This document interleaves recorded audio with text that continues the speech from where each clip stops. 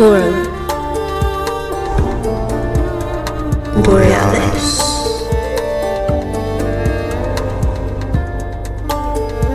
Paradigm Expansion. Greetings from the north, citizens of Earth. Welcome. Today we're revisiting our ancient history series with a detailed scientific account for the fall of the antediluvian civilization. You'll learn what the globe was like during the Ice Age, the cause and process of its transformation, and its consequences still resonating today. Now, who better to account for the catastrophism angle than the very brilliant first-time guest, Randall Carlson? He is a master builder, an architectural designer, geometrician, geomythologist, and geological explorer, hailing from rural Minnesota, currently located in the deep south. He has 4 decades of study, research, and exploration into the interface between ancient mysteries and modern science. As you'll hear today, he developed a curiosity for the natural world early in life.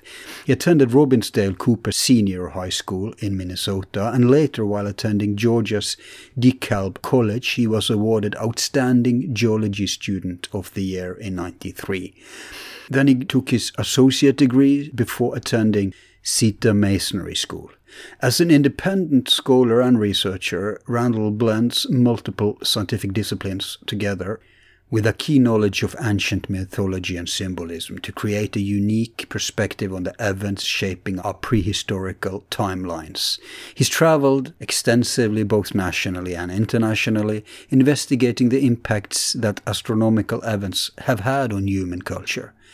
He's organized several dozen field expeditions documenting evidence for catastrophic Earth change, and during the past 2.5 decades logged over 40,000 road miles of travel across North America to hundreds of sites, studying the effects of the Ice Age and its rapid termination 11 to 14,000 years ago, along with other phenomena associated with extreme events such as impact craters, volcanic eruptions, and late Pleistocene megafaunal death assemblages.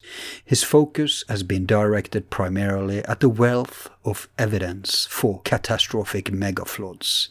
His work incorporates ancient mythology, archaeoastronomy, earth science, paleontology, symbolism, sacred geometry and architecture, geomancy, and other arcane and scientific traditions.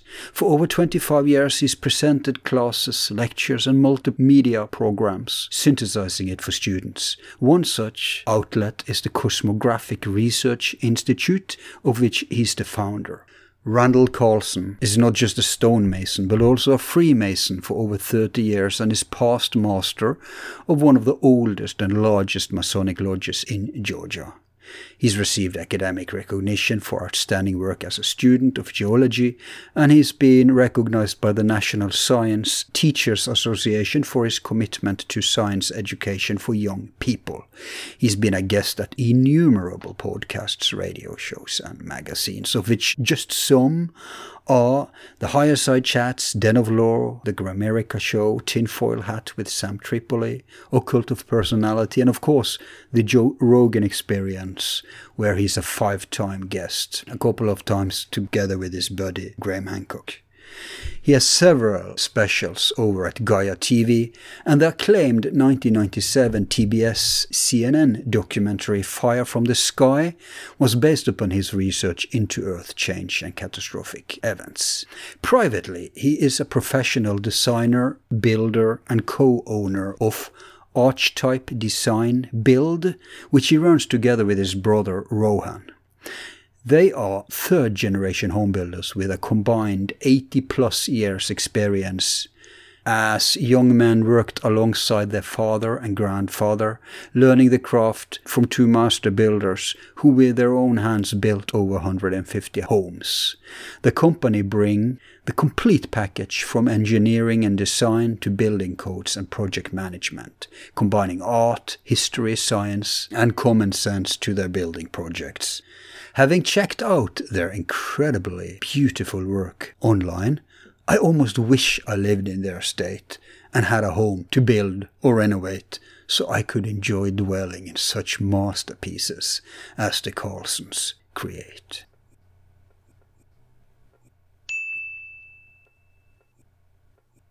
Welcome to Forum Borealis, Randall. Well, thanks for having me, Al. It's a pleasure to be here. Oh, such a pleasure to have you here. And I have to start. People have heard, of course, already the baselines of your stuff. So we agreed to do the ancient stuff today. The esoteric stuff will have to wait, although, like you made a point of before we started, it's kind of conflating in many areas. Well, think about this, Al. Geology and geometry. Yeah. They're both based on the study of the Earth. Good point. So I've had a couple of geologists on, like one of them, Robert Schoch. Yep. Yeah, we've had Cremo on too for this topic and a few others. Oh, okay. Yeah, I'm familiar with him. I read the abbreviated version of his book years ago. Yeah. And I've had some geometrists on, like Timothy Hogan, you know him? Oh, yeah. I suppose that's how we connected, right? Through Timothy. That's right. Yeah, that's right. He's connected me with so many of us. Yes. So I'm game to discuss both. I've had shows about ancient. I've had shows about spirituality. I'm open to coming back, yeah, because there's certainly going to be more than we can talk about in 90 minutes. But how about this? If we dive into the whole flood thing and the antediluvian story, because, see, I guess you could establish a premise that a lot of these teachings come from an unknown source, whose roots are actually in prehistory. Yeah. And then what raises the question of, well, why is this source so difficult to discern? Yeah. I mean, why isn't it obvious? We can go, oh, well, right here, history. We trace all of this, okay, the concept for the Great Pyramid. Well, maybe it came from the Egyptians, but maybe it didn't. Right. Now, you said you had Robert Schoch on, so I presume you talked about the age of the Sphinx, right? Yes, all about that. And he'll. And so, again, the idea is that there was more going on in prehistory than conventional academia has really recognized up to this point. My starting position on all of this is that things have happened that again, like what we're looking at right here, but on a global scale. Yeah. See, now that to me, there's a geological explanation as to why we don't really see the overt evidence of some lost civilization. And the critics will usually attack, where's the pottery? Where is the manuscripts, the scrolls? Where's the jewelry? Where's the ritual artifacts? Where, all of that, right? Yeah. What they don't understand is they don't understand this process right here behind me. Because if they did, they would begin to understand really why we shouldn't necessarily expect to find overt evidence from a civilization that's perhaps 12 or 15 or 20,000 years old. Right. So I like to establish that as a working premise, is that catastrophes in the history of this planet are very real. Catastrophes in the history of human civilization are very real. And they are part of our core traditions and principles that have come down to us, because virtually all cultures have some version of ancient catastrophes, whether it's flood or fire, some apocalyptic view. And so what I try to do is show, okay, like when we talk about specifically now tradition that's we've inherited, modern science, and they're doing this. Yeah. Modern science is confirming that there is a scientific basis to these ancient traditions. It is, but it's doing it kicking and screaming. it's. I mean, you know this very well. Sure. Hey, you're already on a roll here, but before we really begin, I just wonder: do you know when we talk about shock, do you know his now deceased friend who was brilliant mind in esoterica? What was his name? John Anthony West? Exactly. Did you know him? Yes, I knew John, yes. Okay. Good for you. I did. I did. Yeah. I have pictures of he and I together the last 2 years of his life, and then probably 30 years ago. Wow. Let's see, 1990, 96, 97. I was a presenter at a conference that he was at, and I was the penultimate, and he was the ultimate. Mm-hmm. So that's where we actually met. Yeah, John was a good fella and, an awesome researcher. And such a sharp tongue, too. I loved it. I mean, he could best Graham Hancock in having a sharp tongue. You know what I mean? Who, John? Yes. Or Robert? Robert? No, Robert is very gentle. I'm talking about John. Yeah, John wasn't afraid to go in with, fists flying. And that's what I liked about him. Yeah.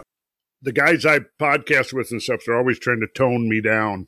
Yeah, that's right. We have to plug your podcast too. I'm a bit confused. It looks as if you're into 2 podcasts, but you can explain that later. Cool. But let me start with this then.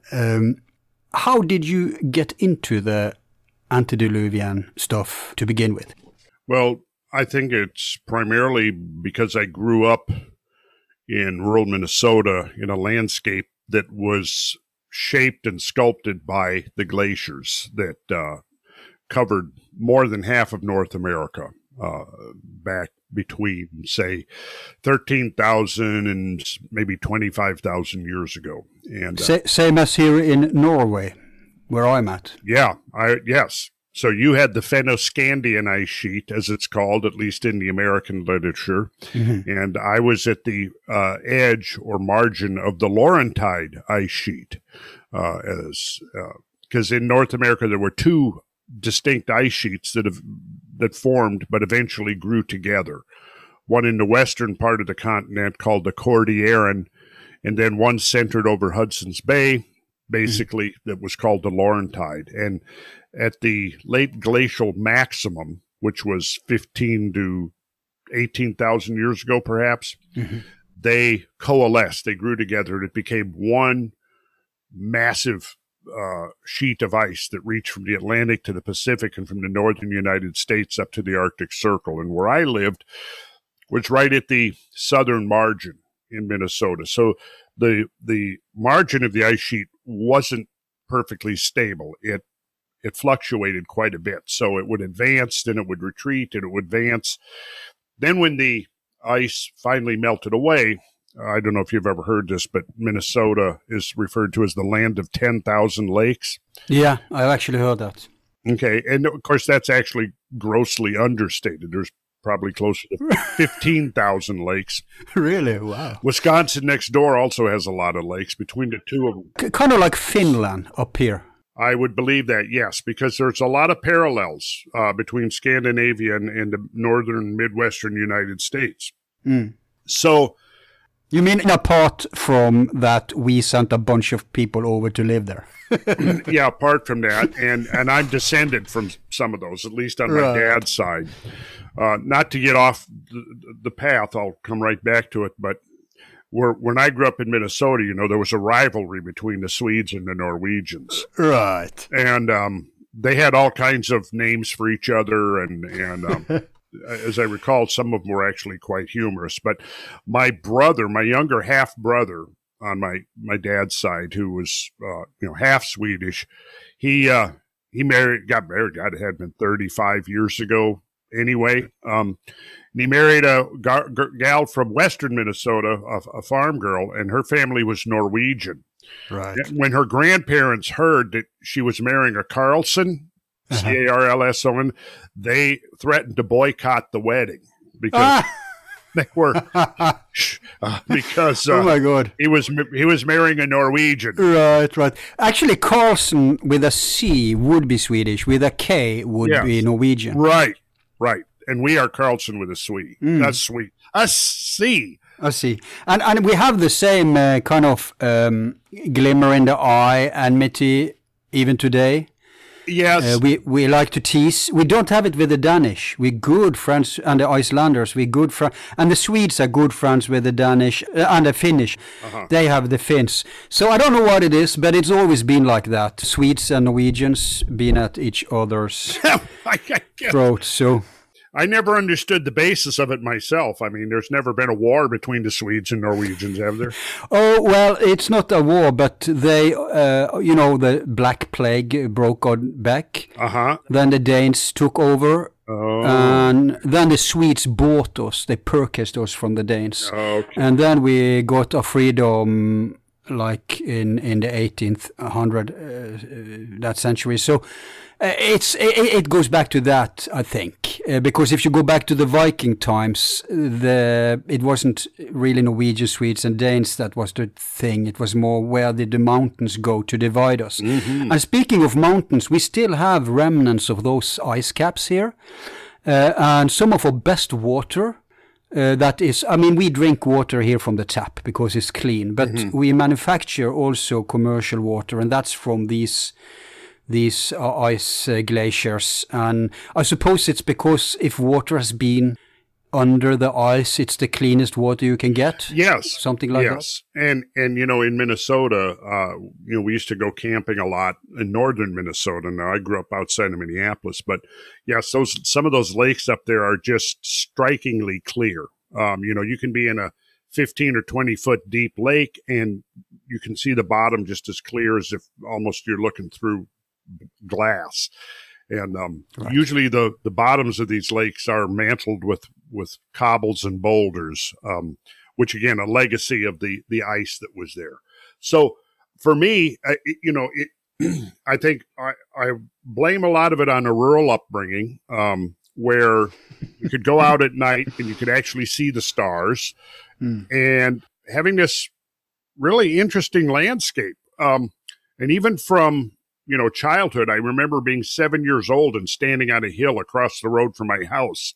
And it was looking out, our property was right on one of those meltwater puddles that got left over. It was called Schmidt Lake, because we bought our land from Carl Schmidt, and there was two Schmidt brothers, and they owned farms, one to the north, one to the south of us. And so we lived on Schmidt Lake on Schmidt's Crossroad. And it was the two Schmidt brothers, and they had settled on that lake. So anyhow, living there on that lake, I just got, what can I say? I kind of got infected with the love of outdoors and nature. So we had several books around the house, and I remember seeing one of the books, and it was a picture. I think, if I recall, it was an illustration of what it would have been like during the Ice Age. And I couldn't have been more than 7 or 8 years old. And I remember my father telling me, oh, well, there was a whole, this whole place was covered in ice. And yeah, it was just made an impression on me, because here I am, more than 6 decades later, and I still remember that. But yeah, so growing up, and then there were places we'd go sometimes as kids. There was a place up on the St. Croix River, which forms part of the border between Minnesota and Wisconsin. And the St. Croix River was a conduit for one of the great meltwater discharges off the Laurentide ice sheet. And it came down, and there was a constriction at this place that is now called Interstate Park, because it's a park that's jointly managed by both Minnesota and Wisconsin. And there are outcrops of basalt flanking the sides of the river. And right at this one particular place, now this is maybe 75 miles northeast of the Twin Cities. And what it was there was the basalt bedrock there was very hard. So when these meltwater streams came from the north, and in fact, this particular meltwater stream was discharging off the so-called superior lobe of the ice sheet, which is named after Lake Superior, one of the Great Lakes, the 5 Great Lakes, which of course are a legacy of the great ice sheets. But so when this water came down, what it did was if you know what a Venturi flume is, it was almost operating like that. It was focused into this narrow constriction between this hard basalt bedrock outcrop. And what happens when water is flowing in a channel, as long as the source of the water remains constant, the flow through the channel will remain constant, regardless of the shape or the geometry of the channel itself. So what that means is that if the channel gets narrower, on a per second basis, there will be the same volume of water passing a given point as would be occurring in the same channel, but where the channel is widening out, for example. It's sort of a conservation of energy principle, except applied to water. Mm-hmm. So what happens is as the water comes into a constriction, it has to speed up. And anybody can observe this. You go into any creek or river and watch if the river channel narrows, you'll see, for example, either the gradient changes or the width of the channel changes, and you may have smooth water for one reach of the river, and then suddenly there's white water. And the white water is because you're increasing the velocity and the turbulence of the water. So anyways, what I'm getting at is this water comes through this constriction. It accelerates. It becomes more turbulent. And then as a result of that turbulence, it starts forming really powerful vortices, almost in effect like underwater tornadoes. Right. These vortices spinning around drilled into the bedrock outcrops and created these huge potholes. Some of them are 10 to 20 feet across in diameter and up to 80 feet deep. These were the consequence of these extraordinarily powerful torrents of water gushing through this constriction in the valley there. We used to go there regularly as kids, and seeing those potholes, I remember, just really intrigued me. And when I got older, about 18, I remember being up there with my younger brothers and some friends and stuff. And that was when it kind of, up to that point as a youth, they were just cool features. And I didn't really think that much about how they got there. Once I got older and we'd go there and we'd hike around and stuff, and I would see these potholes, and I'd start thinking about, okay, so now how did this get here? And at that point, many years ago, I really didn't have a clue. I didn't understand colking, which is the phenomena of turbulent waters forming vortexes, powerful vortexes, which I more sort of understand the basic concept now. And it is literally like an underwater tornado. It can create extraordinarily low pressures, which can actually, it not only drills, it plucks at the same time. So so that was a key thing. Then another incident was summer of 1969. There was, and I've told this story, but and I'm going to just give the very abbreviated version of it. There's an airport southwest of Minneapolis. And it's on a flat river bluff overlooking the Minnesota River, which is a tributary to the Mississippi. And these bluffs are about 200 feet above the valley floor of the Minnesota River. And at this particular, and so anyways, on the weekends, there was a piece of flat land adjacent to this airport. I don't remember if it was part of the airport or not, but it was a flat land, and they would set up a stage there, and they would have outdoor concerts in the summer on the weekends. So what I remember was I was there for a concert. There was a break in the concert, or I don't really remember what was going on. I have no idea who was even there, but I wandered away from the stage and the crowd, and I walked over to the edge of this bluff. Like I said, it's 200 feet above the valley floor, looking down to the Minnesota River. 3 miles away, 3 miles to the south, there was another bank that matched the one that I was on. And what I remember was, as I was looking down, and right there at that position, the Minnesota River had meandered over, so it was to the north. So it was basically hugging or very close to the base of the 200-foot embankment that I was standing on top of. And I'm looking down at that, and I saw the way that the modern Minnesota River had entrenched into the earth and had created almost like a duplicate in miniature of what I was seeing, you see, on a much larger scale. And it made an impression on me because it was my first concept of the idea, which has come to be very important to my thinking and understanding, which I call scale, or I don't call it, it has been called scale invariance. Also, fractal self-similarity is another term that has been used. And I don't know if you probably understand the basic idea of a fractal is that regardless of the scale, the pattern is going to remain consistent. So, Yeah. and you have this self-similarity phenomena in geology.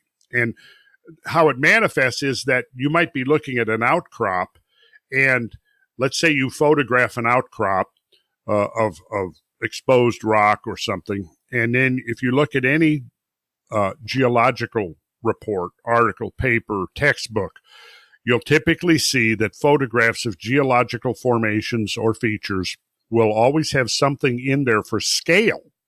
You know, if it's a smaller scale, typically in the old days, particularly the geologists would put the rock pick in the picture. Right. Could be anything. It could be a hat. Yeah. Somewhat larger scale, they'll have a person standing there. Because without that, you might be looking at it and you go, am I looking at something here that's 6 inches high or 600 feet? I know this phenomenon from, I don't know what they call it. Maybe it should be called solar system archaeology or whatever. You know, the stuff Richard Hoagland is into. Yeah. When you see these pictures from other planets, sometimes you have no idea. Is this like, am I studying just grains of sand here? Or am I looking at huge rocks, right? Yeah, exactly. That's the problem with outer space. But on Earth, it's simpler, of course. Yeah. Yeah, but it still can get pretty complex. But what that means is, Al, is that you can look at smaller scale phenomena and you can extrapolate lessons and insights from that then apply to the larger scale phenomena. Right. And so I guess in a nutshell, for me, it was, I mean, I could go on with more details and different stories, but that's the essence of the idea, is growing up in this particular environment. But then I also had an early, I remember for my 9th birthday, I was given one of my presents was a subscription to a book club called the All About Book Club, which was a bunch of, each month they would send you a book, and it would be on some scientific topic, and it was oriented towards young people. Right. So, and I had just, by the time I was 9, I had become a pretty competent reader. And so I got this book club. So for a year or two, every month I was getting a new book. And, one of the books would be all about electricity, all about dinosaurs, all about rocks and minerals, all about the planets, something like that. So getting those books every month and reading these things, I just developed this love of science and learning and, how the natural world worked. But back then, all those books guaranteed were uniformitarian propaganda. Pretty much. Well, yeah. So what you need to do next now is to connect these observations you made, this love of these nature phenomena, and now explain to us how they are relevant to the antediluvian fall. Well, you just used a great term there, antediluvian, before the flood, right? So I will segue into one more element because it bears directly on your question here, which is that at 9 also we moved from Minnesota. My parents separated, and my mother took me and my brothers home to Louisiana, which is a very different environment. Very different indeed. Yeah, than where I had been. In so many ways. In many ways. But here's what I remember. They had I went into 4th grade, and it was the school had just been built. This was the first year. I was in the first class of that school. And they really went all out on the library. And I really liked, and of course, I just learned how to read, and at that point, I just in my life, I started on a lifelong habit of voracious reading. But what I discovered was they had a lot of books in that library about mythology, both Greek, primarily Greek mythology and Norse mythology. So I read every book that they had about mythology and got really immersed and interested in that particular subject, which pretty much stayed with me right into my adult years. So on the one hand, I'm going out, spending a lot of time camping, hiking, spending time in the outdoors. And then on the other hand, I've got this growing knowledge of mythology, so I discovered a lot of the early fringe researchers like Immanuel Velikovsky.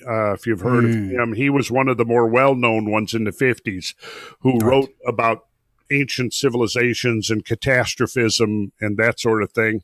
And from his approach, it spinned off a whole new science called the electrical universe. Right, that's right. I had the chap Thornhill on for that. Okay. So we know about it. And there were some others too back in the day, of course. Yeah, I have not been convinced by the electrical universe ideas yet, but that's another discussion. Yep. Although I think that there is certainly validity there. Some of the things, we don't need to get into that too much at this point. But yeah, so there was Velikovsky's work. The book that made the biggest impression on me was Earth in Upheaval, because this was a series of vignettes about catastrophism and how it manifested in terms of geology or paleontology or archaeology. And it was a compilation of basically what was out there in the literature and in the research, the scientific research in the 1950s relative to a catastrophic interpretation of history.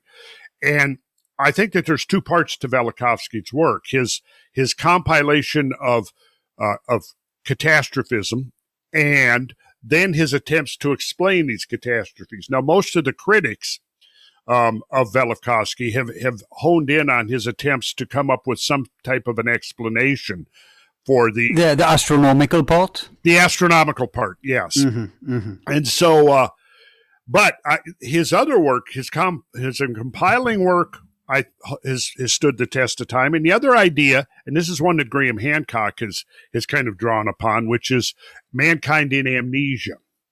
And and we are getting into his wheelhouse there, because that he was a trained psychologist, and so he took the idea of the myths, because that's really what. Oh, you mean Velikovsky now, not Hancock? Yeah, Velikovsky. Yeah. So Velikovsky, he was the one who really began to try to link together the mythology with the actual modern geology and paleontology. Now, again, he was criticized a lot for that, but I think that part of his work has withstood the test of time, because there was nothing called geomythology in his day, and now there is a new scientific discipline that's beginning. You mean it's a new discipline officially in universities, or do you mean just like as an interest field?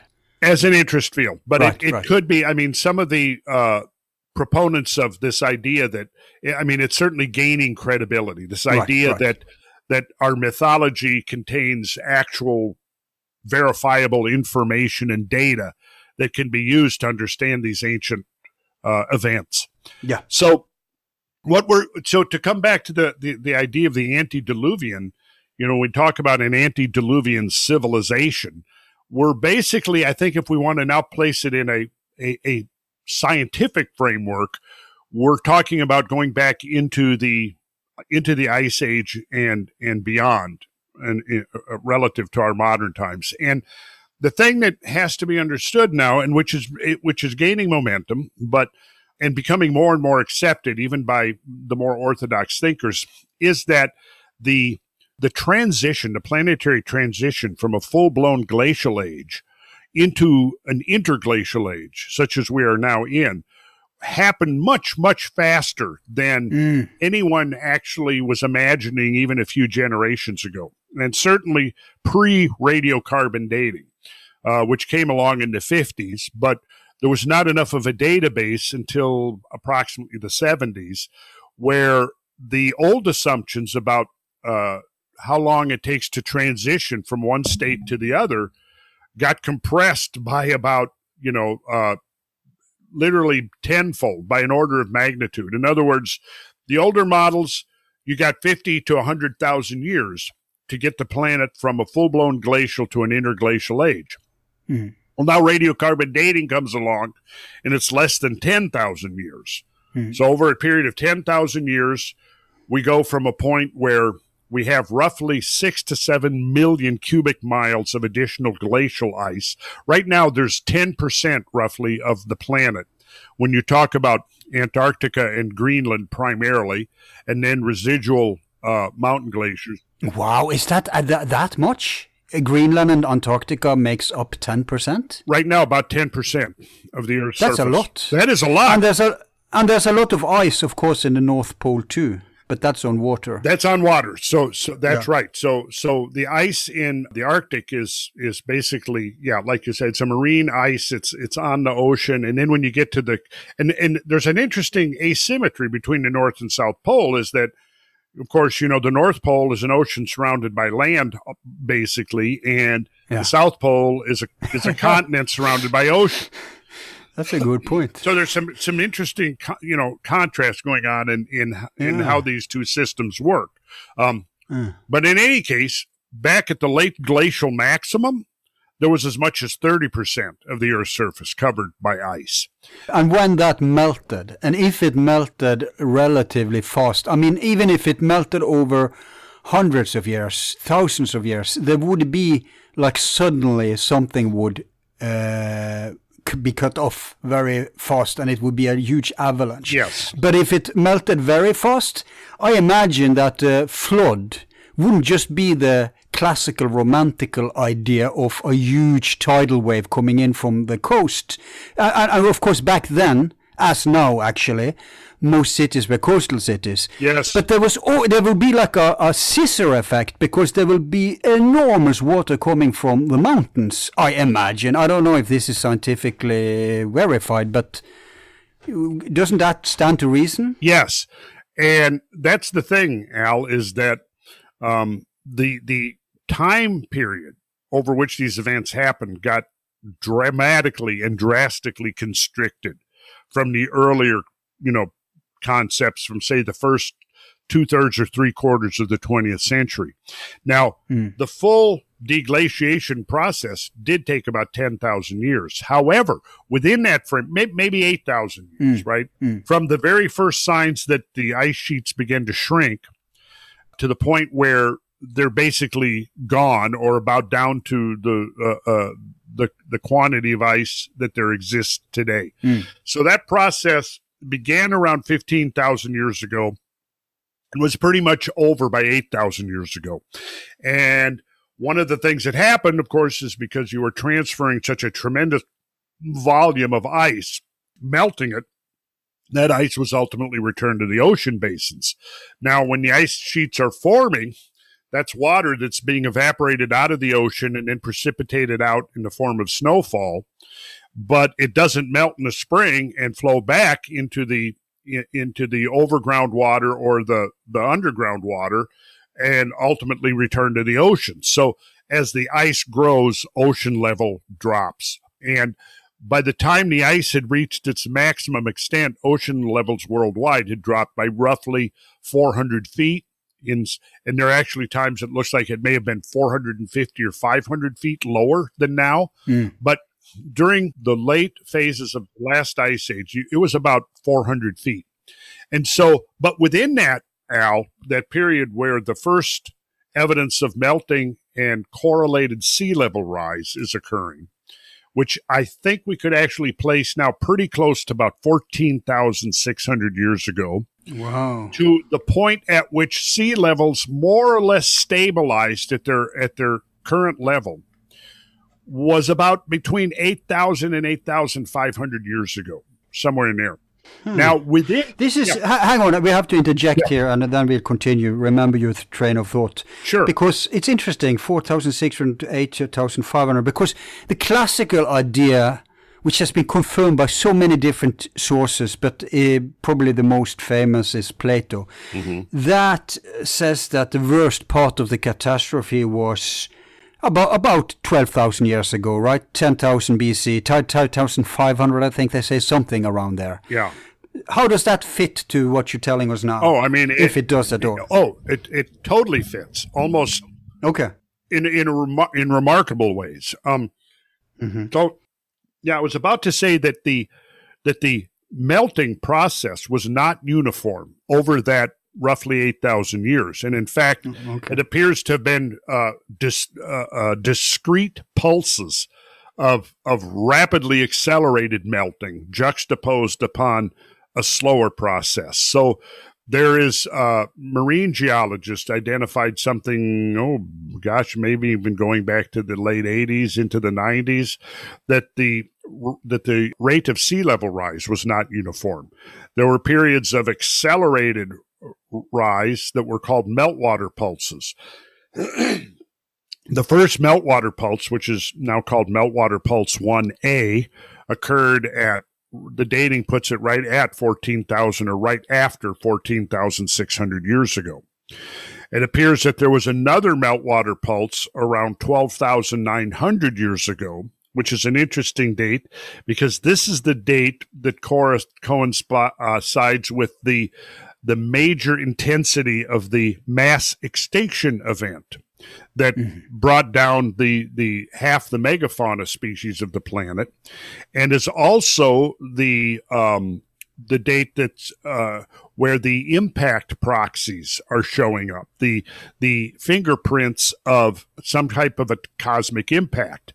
But would you say that the changing, the ice age starting to change in itself is a result of natural cycles, but that in addition something from the skies hit the earth? Like, what do you say in English? You add pain to injury, so to speak? Yeah. Or would you say that just the fact that we went out of the ice age in itself is due to some external catastrophe? I think it's coming down to an external catastrophe. Now, all of it. Okay, I see. I will say this: there are two types of mechanisms at work here. The much more protracted processes, the gradualist processes, are very real. They can affect an extraordinary amount of change when accumulating over time. But juxtaposed on top of that are these outsized, massively accelerated events. Right. We're seeing both at work in the transition from glacial to interglacial age. Right. We see initially around 15,000 years ago the first real shrinkage back of the ice sheet, which is kind of what we would expect based upon modern observations of ice sheet or glacier recession that we've been looking at for 150 years now.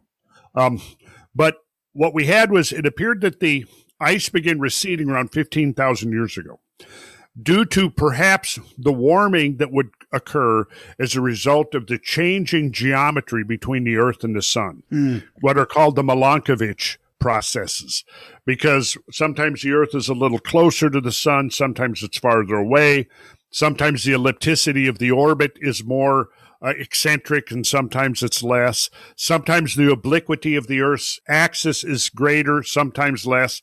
Each of these factors can influence the amount of solar energy reaching the surface of the Earth. I mean, absolutely. I mean, your friend and colleague with who we discussed, Schock, Dr. Schock, he favors only the Sun as a causality here. Let me ask you, when did you interview him? Oh, it's a few years ago. Has he moved his position? He may have become more open to the impact hypothesis. Okay, interesting. May have. I mean, it may not be either or here, right? Absolutely. I don't know, and we should circle back to that question as well, because I don't think it's either or, and I actually think that they're connected. So if you make a note, and let's come back to that.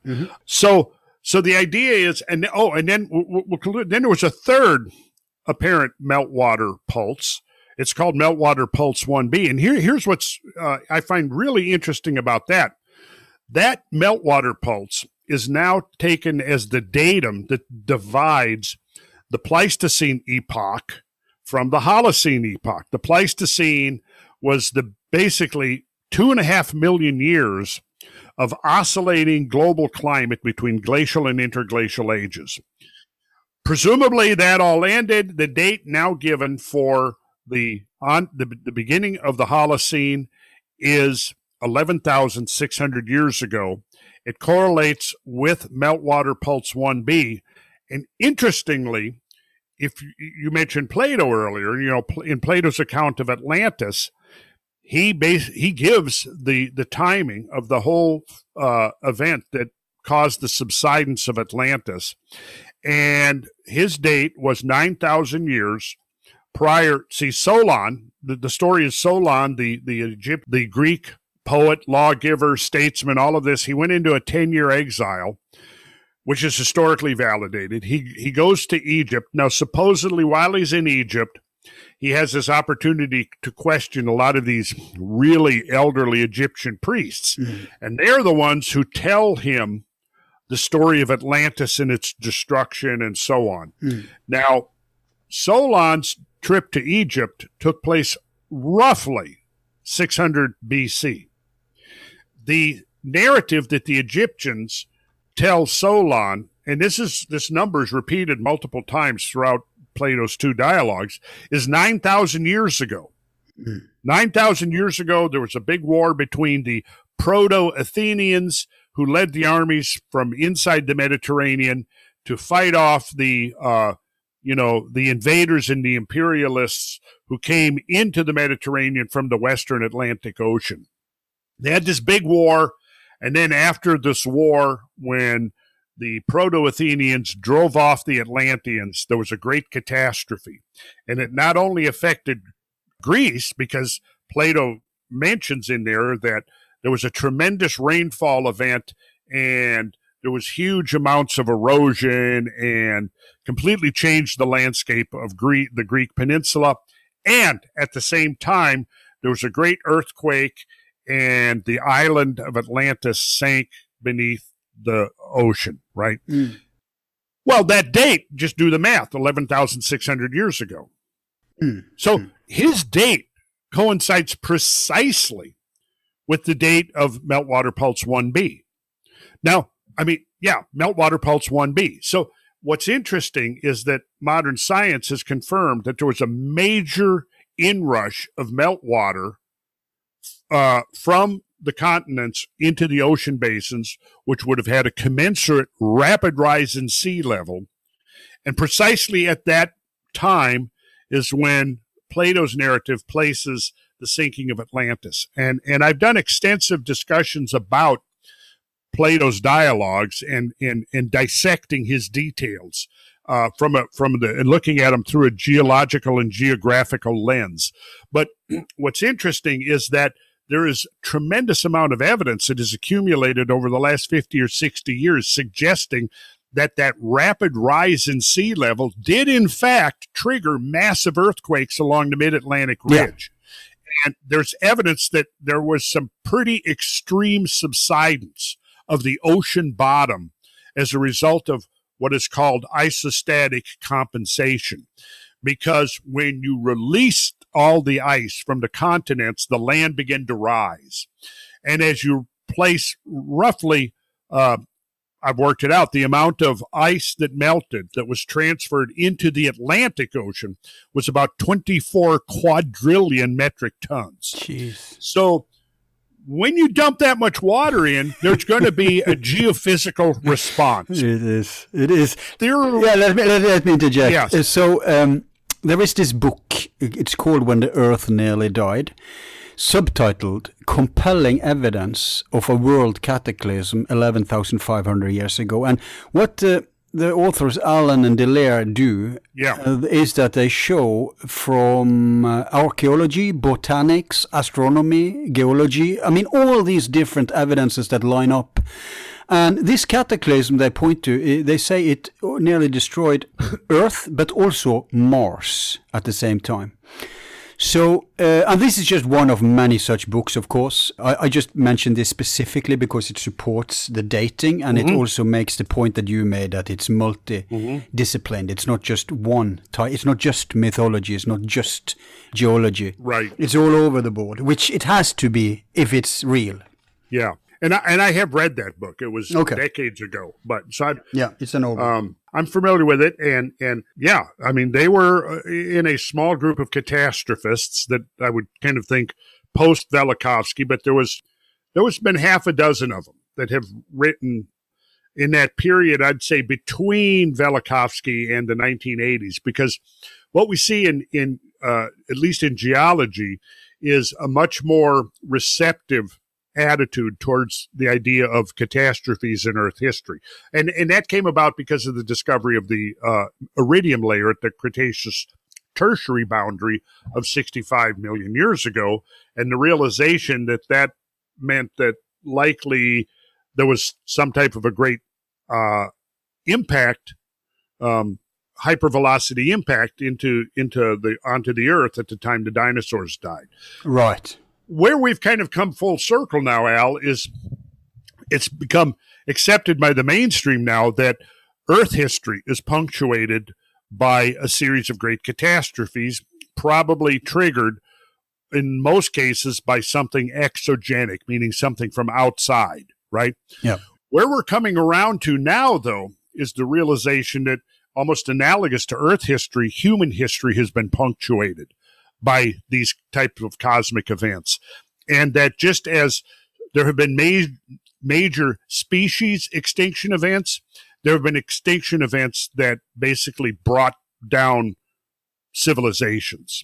And that this has happened multiple times. And so here's another idea now where we have a confluence between what the mythical legacy has told us about in terms of apocalyptic scenarios and rise and fall. That was one of the ideas. I think that it was, really some of the more free-thinking scientists who maybe weren't publicly about it, but like Frederick Soddy, for example, one of the scientists that worked on America's atomic program, brilliant man. He back in the 50s or even the 60s made several comments about that. Well, perhaps we're not the first civilization. Maybe, in fact, there's been a whole succession of civilizations that preceded our own that have been so completely wiped out in catastrophes that we don't really see obvious and overt evidence for their existence. I think that idea is being borne out. And I think we'll understand now that, human history on planet Earth is far more complex and far deeper than the older models would lead us to believe. That there's a much richer story there that may go back tens of thousands, if not even hundreds of thousands of years. That's an interesting point, actually, because although the catastrophism field is growing, not just outside of academia, it, of course, all paradigm shifts pushes themselves even into the, behind enemy lines. But if we zoom in on the catastrophist camps, there is, of course, we have all these folks, Hancock, all these folks that you know and you're a part of, who points to this period you're talking about now, 8,000 to 15,000, maybe with a crescendo around 11,500. But there are also other people, like we talked about Cremo before we started here. I could mention two others that I've interviewed too in the same camp, like Philip Lindsay and Joseph Farrell. And also my colleague of Rule Soup, Gordon White. All of these people favor, they talk about advanced civilization, but they think the advancement was far back in time, like huge area back in time. Whereas they tend to think that before the fall of the last ice age, of course there were civilizations, but they may not have been, let's put it like this, they may not have been flying around in anti-gravity sources, to put it like that. Right. What's your view on this specific little sub-point? Good question, Al. And my view is that I'm sort of sitting on the fence waiting for more specific evidence to show up. Certainly, I think it's imperative that we begin to rethink our history and that we open our thinking to alternative scenarios, and that we actually, one of the great William R. Davis, who was the founding father of geomorphology in North America, he wrote a paper. God, this was like early part of the 20th century, called "The Value of Outrageous Hypothesis," because his colleagues were getting so constricted and hidebound in their thinking that he said, "Look, we've got to be able to, we don't really have things figured out yet, and we have to be open to thinking things that." He referred to as outrageous. So I kind of put it in that category. My approach to it is starting from our current vantage point and working our way back. If we work our way back, we get to this veil that separates the Pleistocene from the Holocene. This period of 3,000 years between 14.6 and 11.6. And in that period, like I said, there appears to have been three tremendous meltwater pulses. Where in most of the melting occurred during those three meltwater pulses. Now, you had some more gradual melting superimposed in that whole process.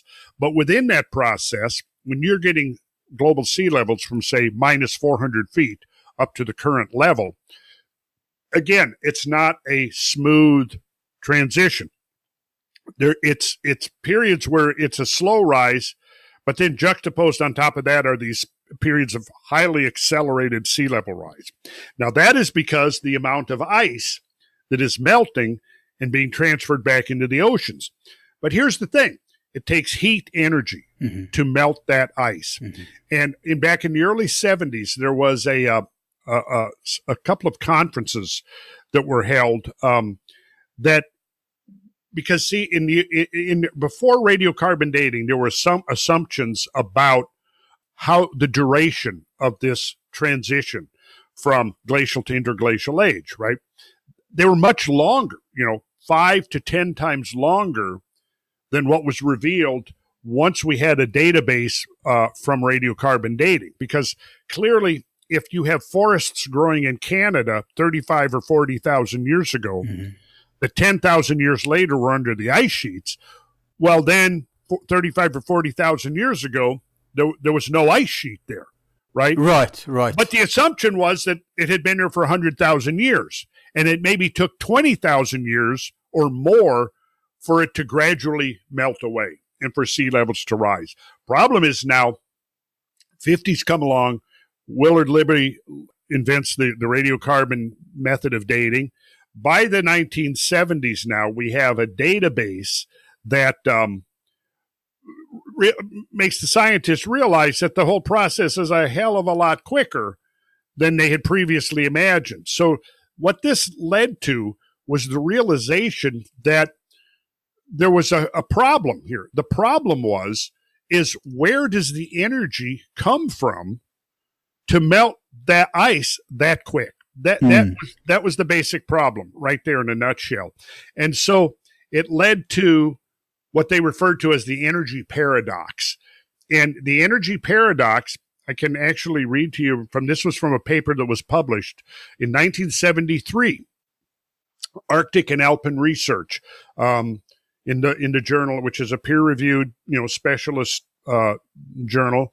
The title of the article is "The Wisconsin," which is the time period, Laurentide ice sheet. So when you got, in Europe, it's the Verm, I think is what the name of the correlating ice period in Europe was when the Fennoscandian ice sheet was covering Scandinavia. In America, the final phase of the long period of 2 million years of ice ages is named after the state of Wisconsin. So it's the Wisconsin Laurentide ice sheet.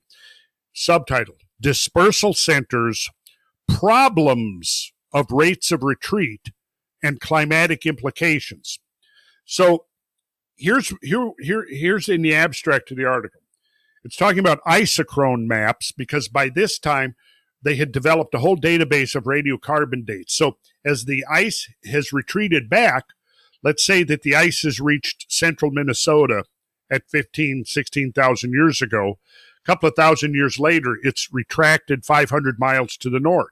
Well, what happens now is as the ice is receding, vegetation will follow the ice.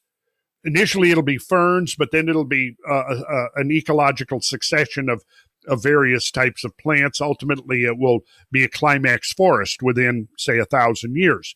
Well, so as a result of being able to go in there and find remains of plants and trees and pollen and seeds and so on, they're able to create this isochrone map, which is a map showing at various stages, like chrone, mean like from chronology, right? Iso meaning the same. So they developed these isochrone maps, and here's what the abstract says.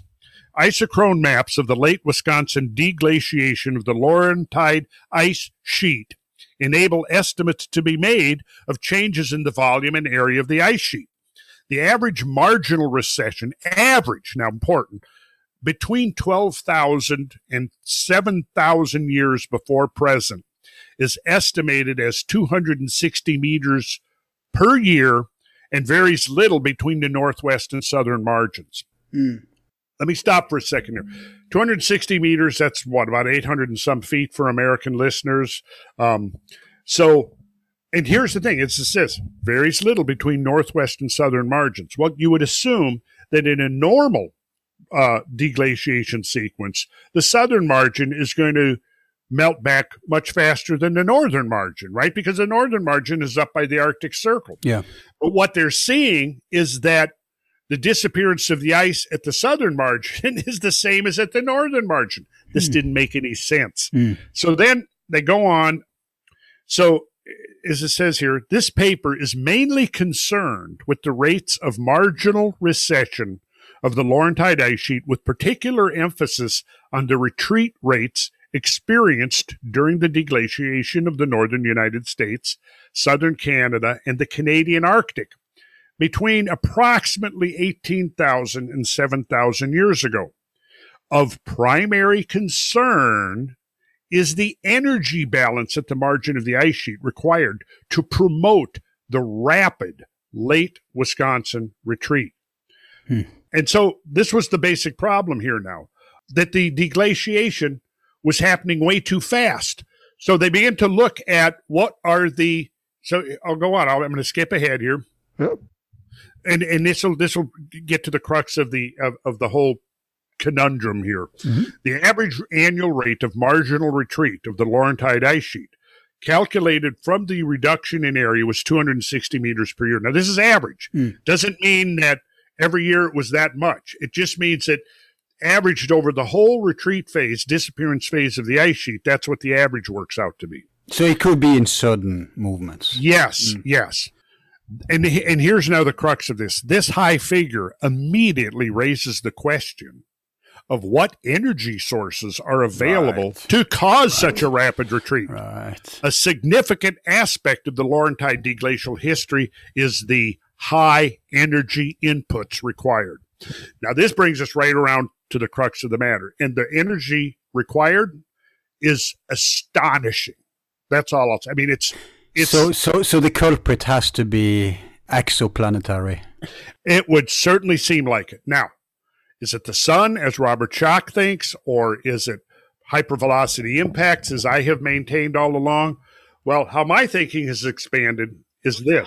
Well, what did you call it? Hypervelocity impacts. Does that mean a comet? It means something. It could be a comet, an asteroid, or some hybrid in between. Okay, you don't specify. Okay, that's clever. You keep it open for all this. I had Freddie Silva on. Are you familiar with his work? Oh, yeah. I'm familiar. Yeah, I'm not real knowledgeable, but yeah, I'm familiar. It's pretty similar. He came to the same conclusions he explained to us as Hancock without knowing about Hancock's work at the time, which he thought was positive because it just confirms. But they came to the same result through two different ways, which again you have to expect if this is reality, right? And they both Hancock and him, of course, favor the same thing as you, that there was some kind of impact from some kind of heavenly body, to put it like that. or a fragment of it. Yes. So, but you said something earlier. You referred to, I think, the day the Earth almost died. Is that where they were suggesting that there was Martian catastrophe correlated with Earth catastrophe? Yeah, of course. We have Dr. Oh, he's dead now. What's his name again? He wrote the book about dark matter, missing planets. He was, where was it? In JPL. He worked for one of these big American institutions. I'll get his name eventually. I've given him many shout outs. But he made a super solid case. You have to read the book, man. He's the first guy who has shown that the asteroid field between Mars and Jupiter all can be calculated back to a common source. And he says that there was a planet, the biggest, he says, not only the asteroid field, but even all the comets, he says, comes from there. He can show how.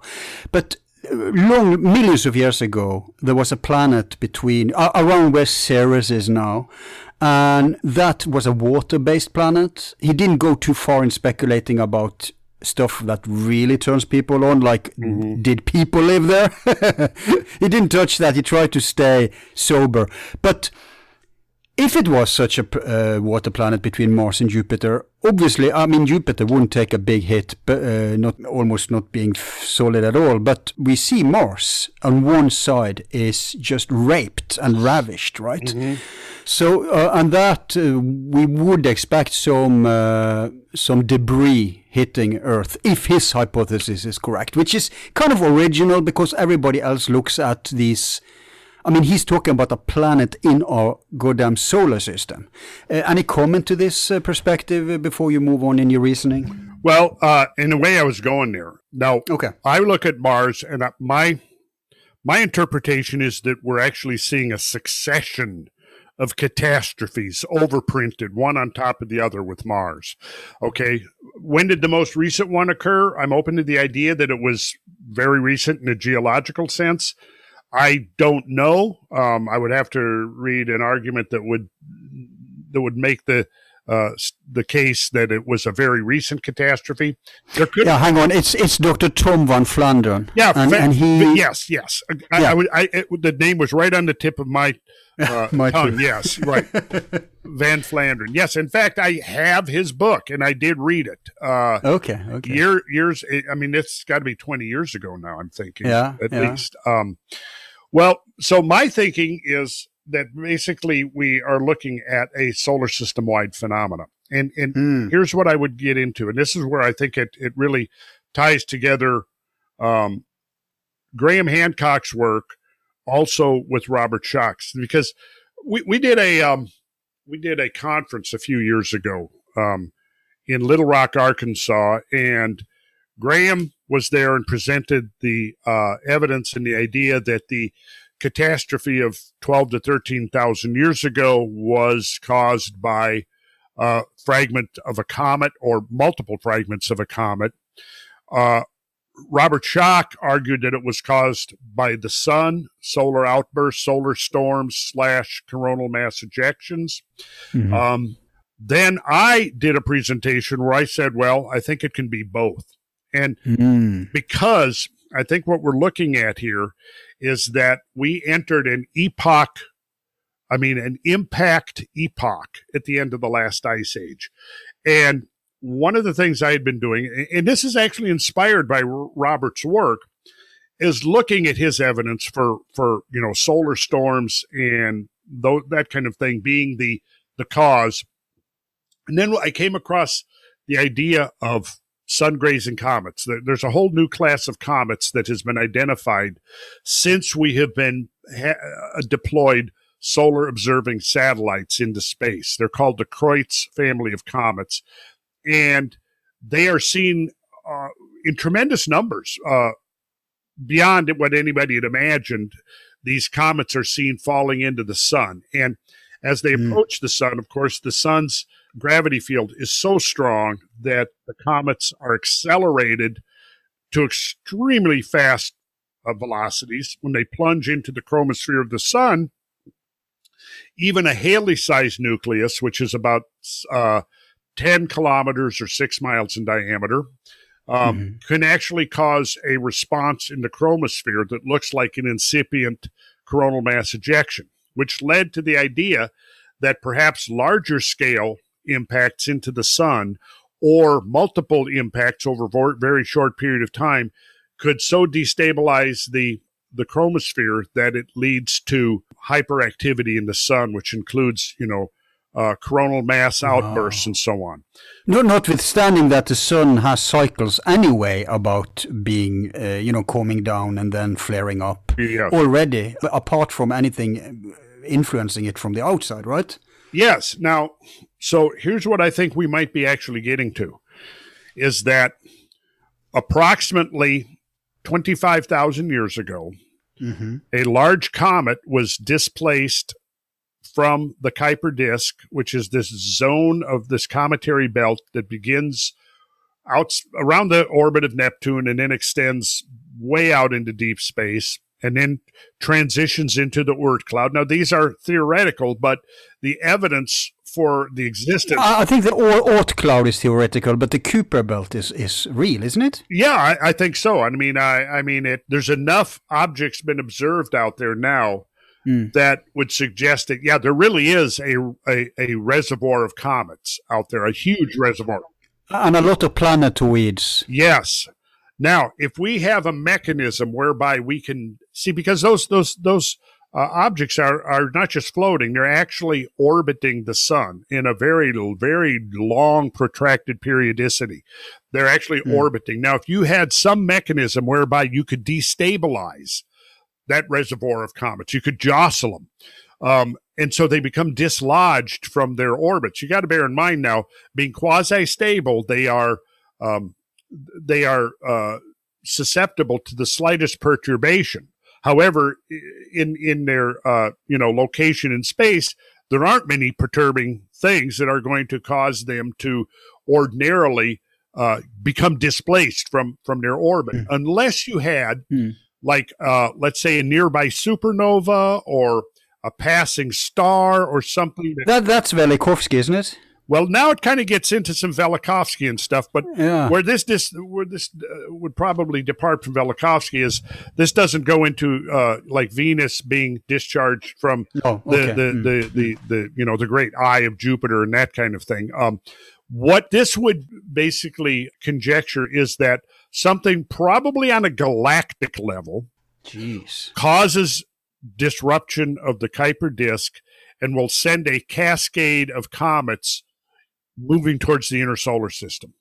As these comets pass within the zone of the four great outer planets, multiple things can happen. If they get it, depending on where the planets are in their orbits, they will either accelerate or decelerate the incoming cometary material.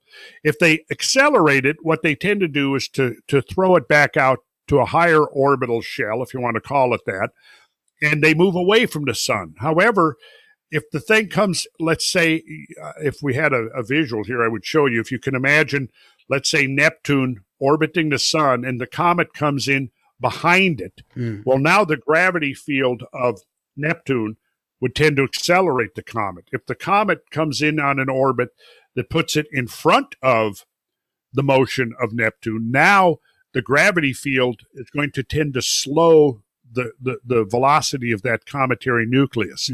If it does that, it allows it to move in closer to the sun. It'll actually drop closer to the sun. It now comes within the gravitational influence of Uranus, and Uranus can have the very same type of effect. And so what you end up with, and there have been interesting computer models and studies done on this, those four outer planets are perfectly sized and distance between them to essentially create a sort of a bucket brigade process, as it's been called, where Neptune will, let's say, grab some comets coming in from the Kuiper disk, throw half of them back, and these are, of course, just rough numbers to convey the concept, throw half of them back out away from the sun and throw half of them towards the sun. Now they fall into the zone of influence of Uranus. It does the same thing. So wow, so these outer planets function as vanguards for us in a way. I mean, they're not a complete filter, but they take some of the worst. Correct. That's good. Well, what they do, they do both, because they'll sling some of the material back out away from the sun, but then maybe as much material, they will sling it in towards the sun. Jupiter is the big one, and that's Zeus hurling his thunderbolt. So once it comes within the zone of gravitational influence of Jupiter, it's either going to get thrown back out of the planetary inner solar system, or it gets thrown into the inner solar system, where now it comes within the zone of the inner planets. Wait a minute, wouldn't some stuff be sucked into Jupiter itself? Oh, yeah, absolutely. Just like we saw in 94 when Shoemaker Levy 9 got sucked into Jupiter. Absolutely, we would. And it all depends on trajectory and the geometry of the cometary orbit and how close it comes to Jupiter.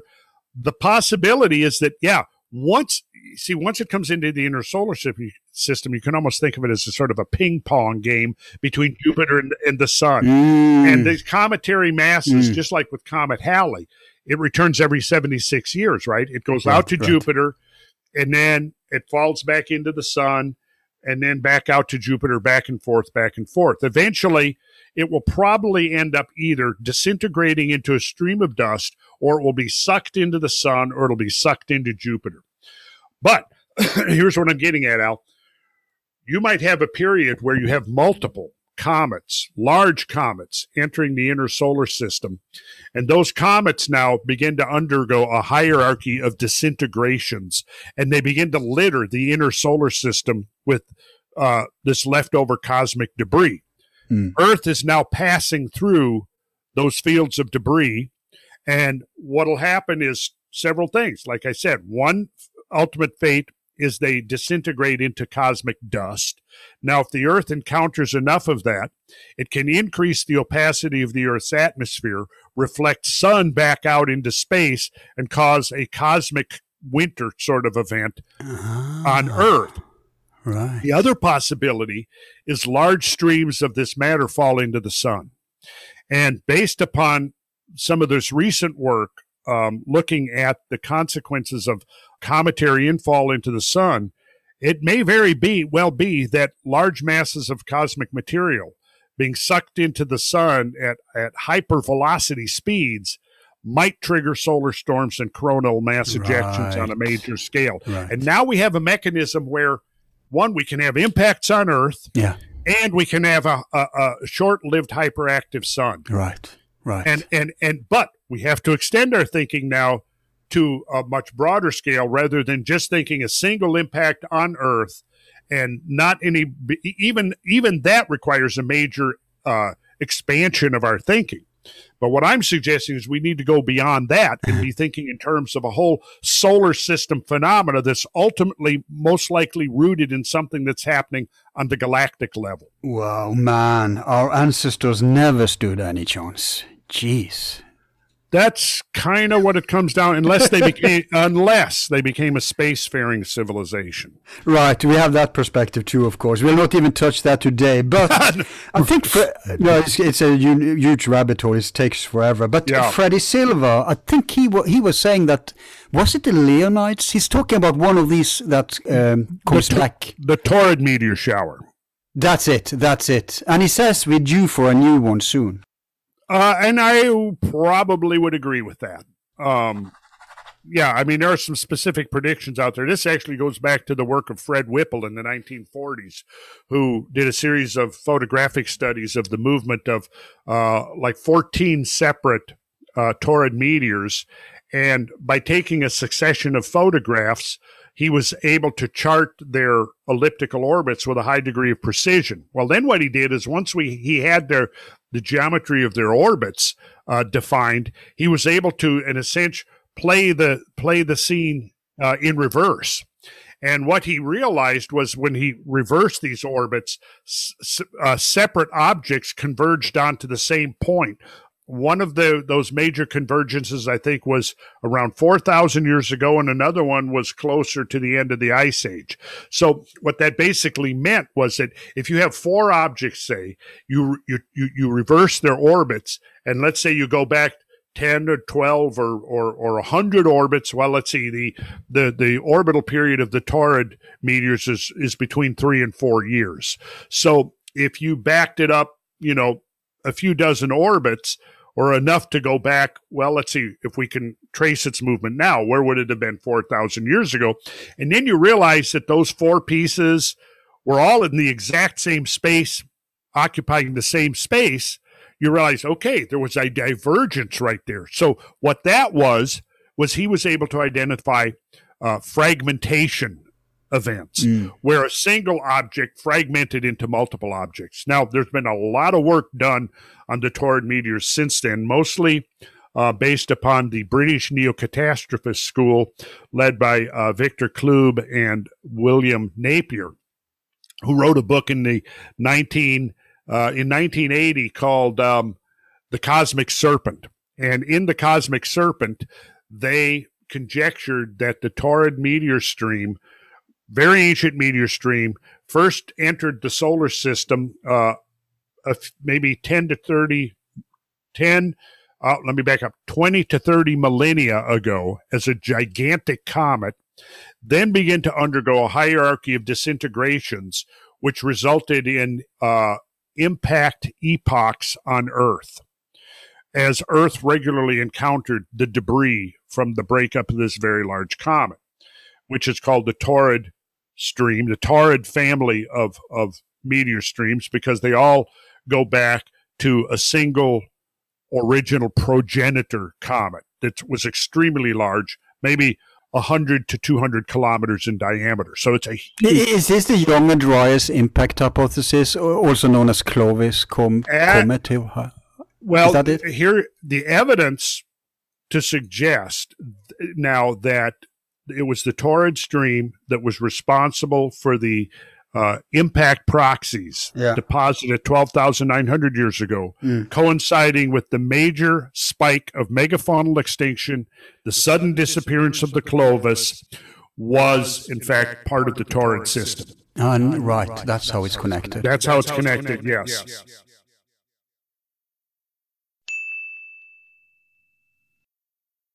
All of our files are free and will remain free. If you like the show, you can show support by donating $1 to help with expenses. Just use the PayPal link on our website, YouTube channel, or Facebook page. Thanks.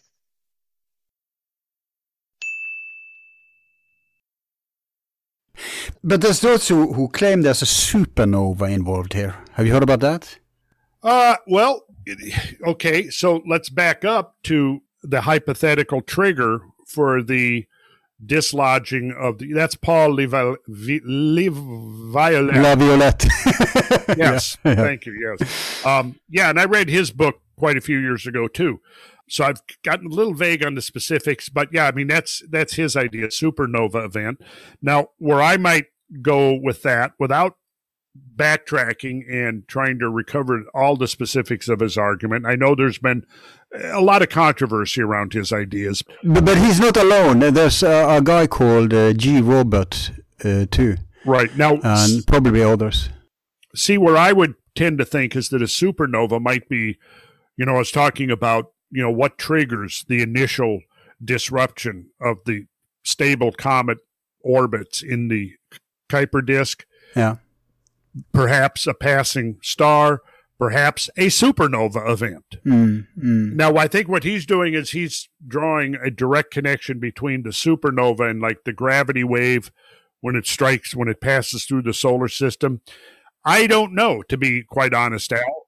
No, but you know what? From everything you said, it seems pretty, if not obvious, at least probable that we could probably call it you said ping pong, I would say billiard. That the supernova could be the white ball, and then that could hit one ball, which again hits another ball. That could be the sun, right? Yeah. Or these comets you talk about. So, like you said, it's not an either or here. It's a multiple. It's a perfect storm, isn't it? A perfect storm. Well put. Well put, Al. That's exactly how I would characterize it. I think that multiple things happened. There were feedbacks involved. Yeah. Getting back to that energy paradox, you have to have a massive energy dump into the global atmosphere, into the global environment to accelerate that melting. I mean, one of the things... I mean, if it's a galactic catastrophe, of course it has to be a huge energy source. So the energy source that immediately would affect the Earth would be two, I think. One, the sun, a hyperactive sun. The other would be a direct impact, because an object, let's say a kilometer, 2-3 kilometers in diameter, striking the Earth at 10 to 20 times the speed of the muzzle velocity of a high-powered rifle, that is going to be inconceivably disastrous.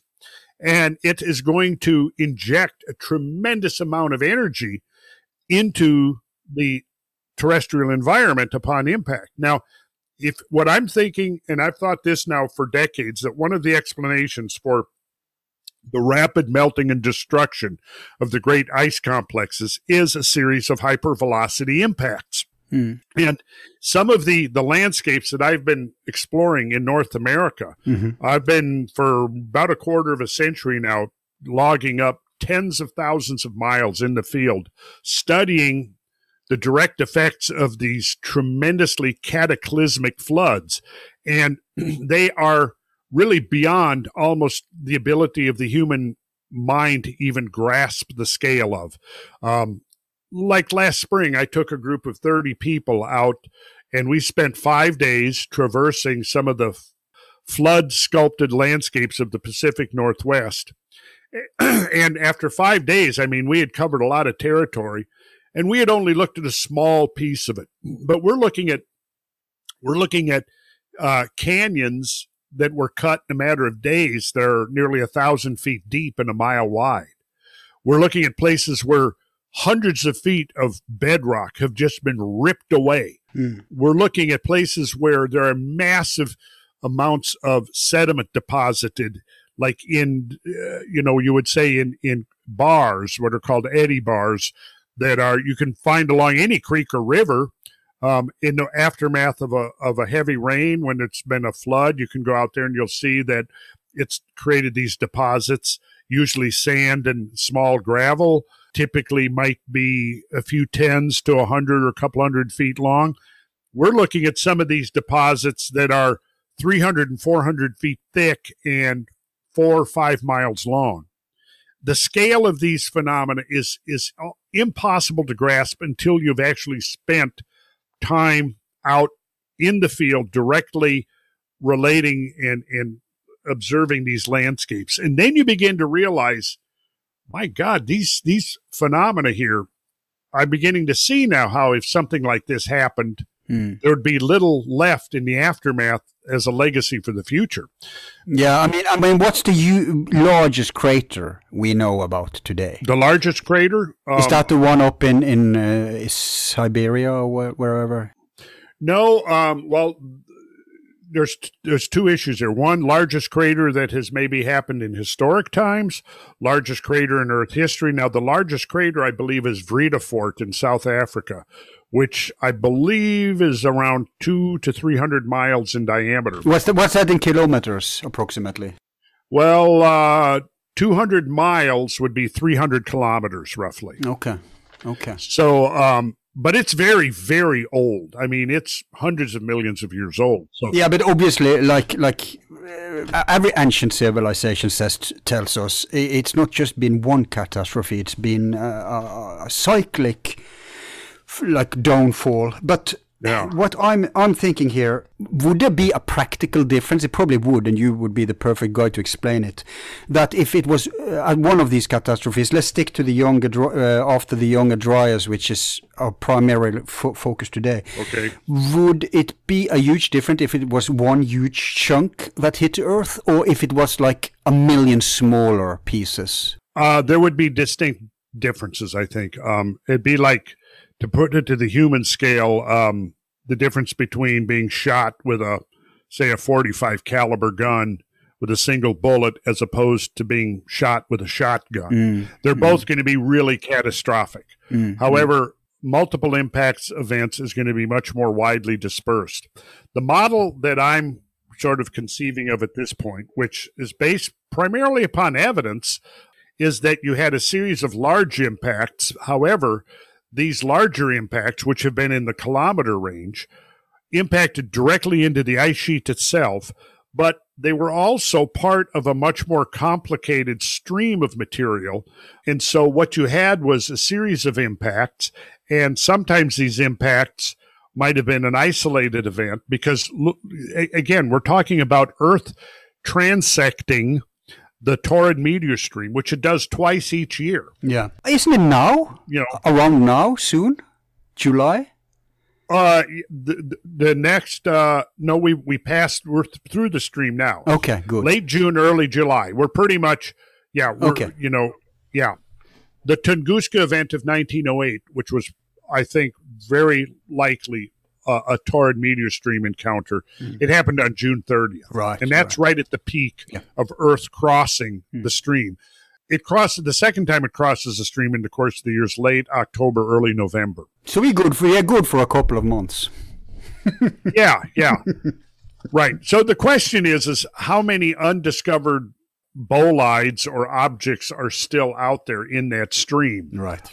Now, of course, as in this process, in the early stages, in the youthful stages of the stream, there's going to be a whole lot more debris, and that debris is also going to tend to be clustered.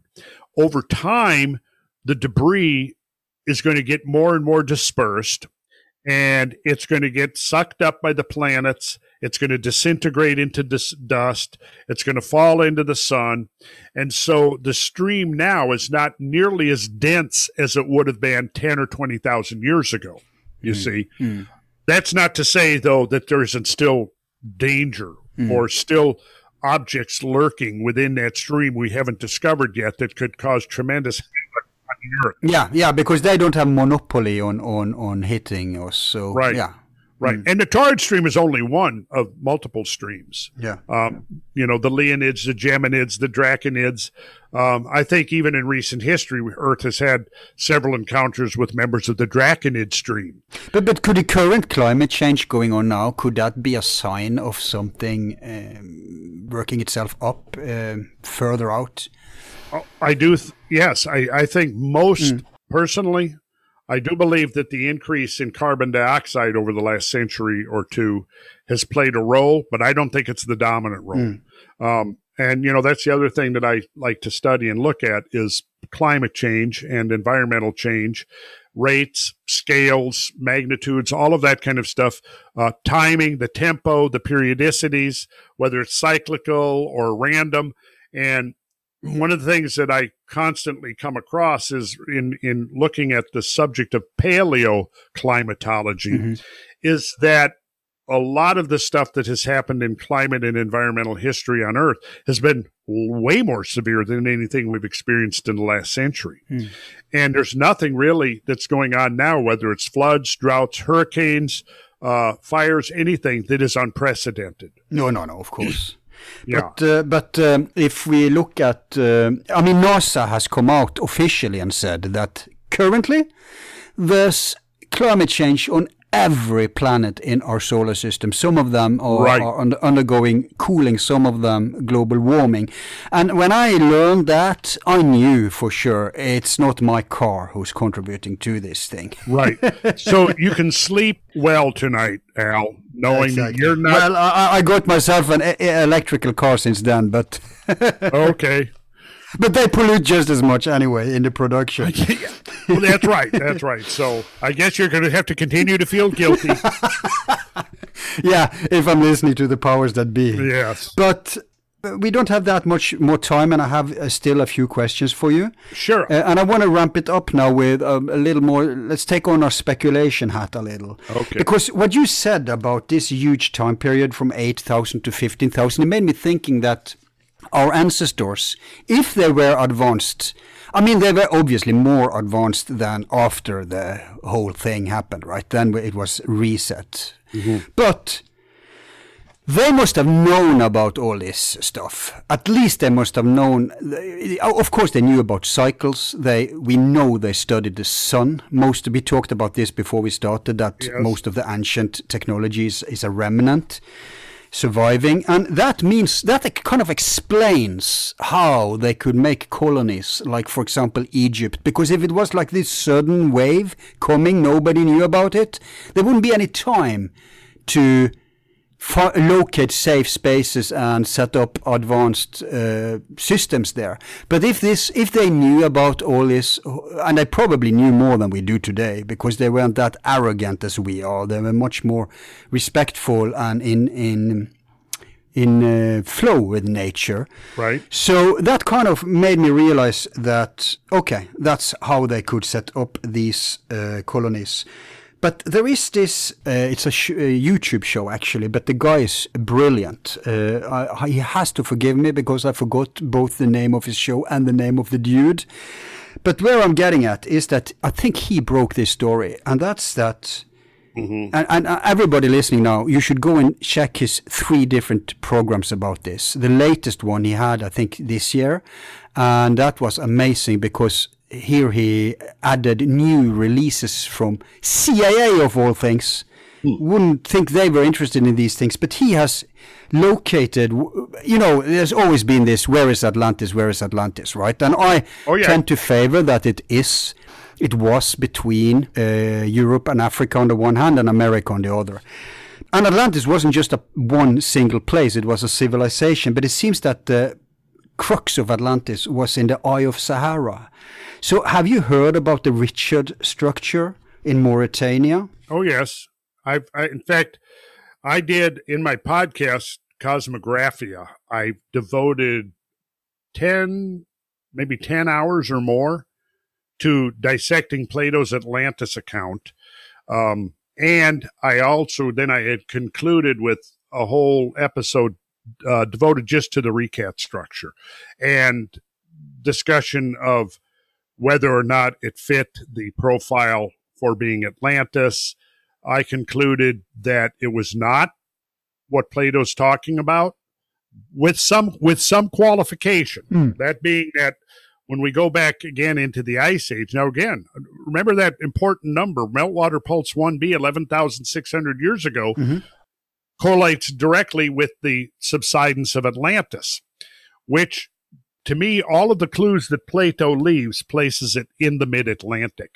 Now, here's something to keep in mind, and I pointed this out recently because a lady, Johanna James, did a 22-minute synopsis of my 10 hours of discussion about Plato's Atlantis, and she basically came after listening to 10 hours. She was pretty much convinced that this was on the right path. And so basically Plato describes, a power coming out of the Atlantic. He's very clear on, despite the fact that people have questioned whether the Straits of Gibraltar are the Pillars of Hercules that he was talking about. I think it's clear from the context of his dialogues that they are, yeah. Yeah, and the locals agree. I was in Gibraltar just a couple of months ago.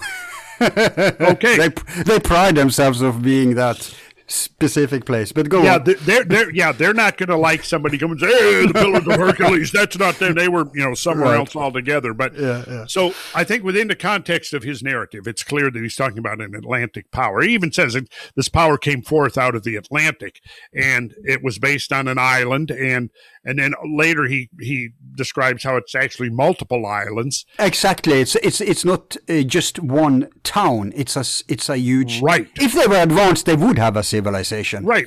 He is describing a maritime empire. Right, is what he's describing. Exactly. And that had the ability to sail the seas and navigational skills, which is a far cry from, anti-gravity flying saucers and stuff like you were referring to, because Plato never says that. He described... No, it would be a stone-based technology and sound-based, it seems, from the evidence and from the ancient sources, right? Yes, and that's a whole other interesting subject that we can get into on another discussion about what technological forms an advanced civilization may have taken. And it, of course, doesn't necessarily have to look anything like our modern civilization.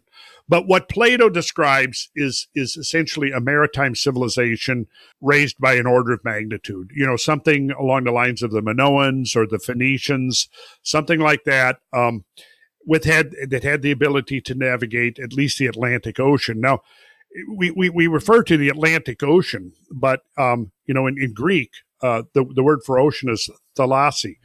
And if you go back and you read the original Greek Atlantic Ocean, Atlantic, the name of our ocean was spelled Alpha Tau Lambda Alpha Nu Tau Iota Sigma.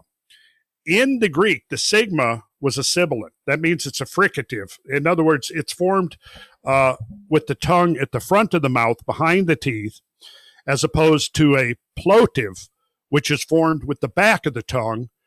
So the difference is, for example, that at least in English, the letter C has two sounds, right? Just so as a fricative, it's an S sound. As a plotive, it's a K sound. So when you say car, covenant, character, that's a plotive. When you talk about city, censor, whatever, where it's a soft C, okay? Got that?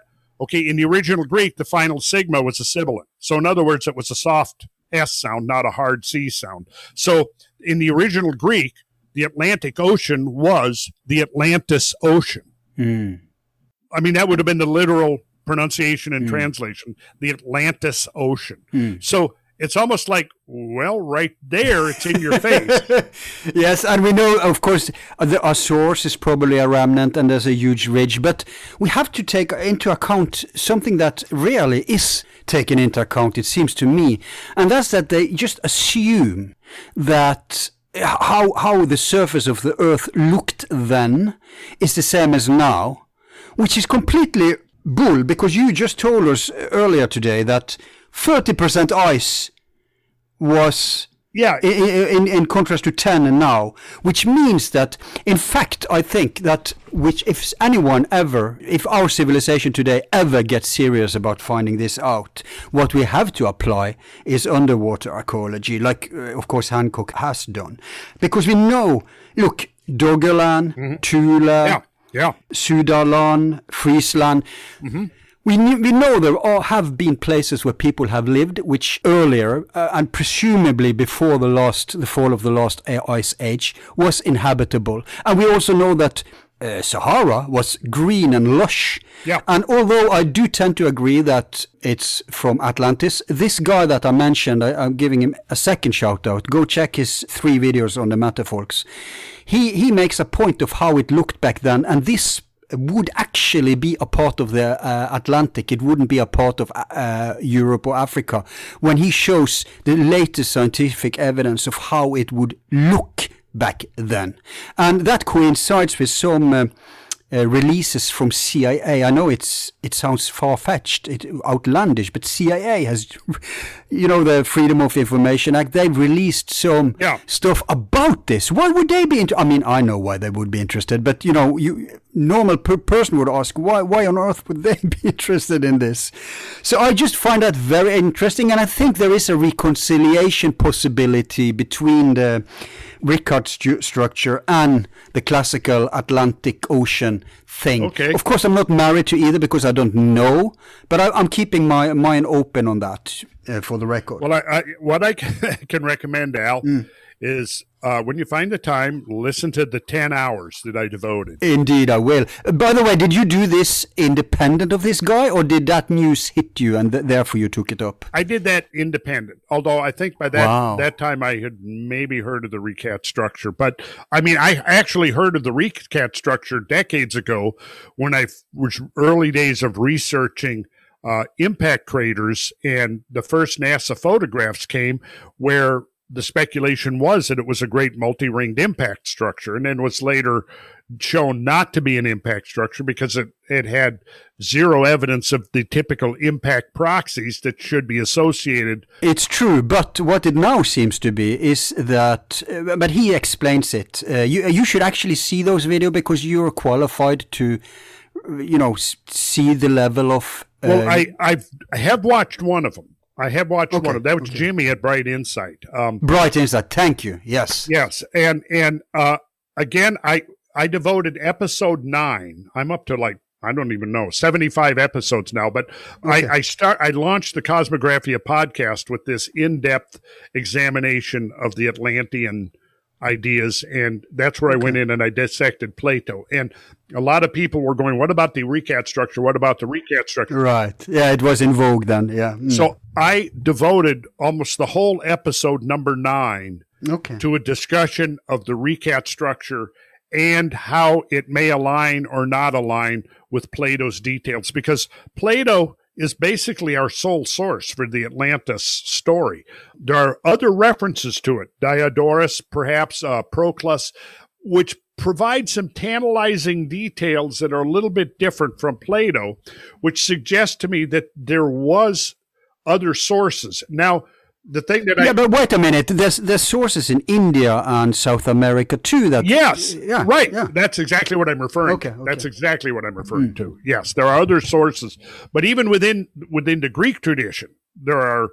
Yeah, absolutely. The Vedas, absolutely. The Central American traditions about Atlan and descended from immigrants from the East. I mean, come on, But within Greece itself, within the Greek tradition, there are tantalizing clues that Plato wasn't the only Greek that, so in other words, he didn't just make it up. That's right. Now, he may have grafted some of his moral and ethical teachings and some of his political conceptions onto it. But the idea is that it existed independent of Plato.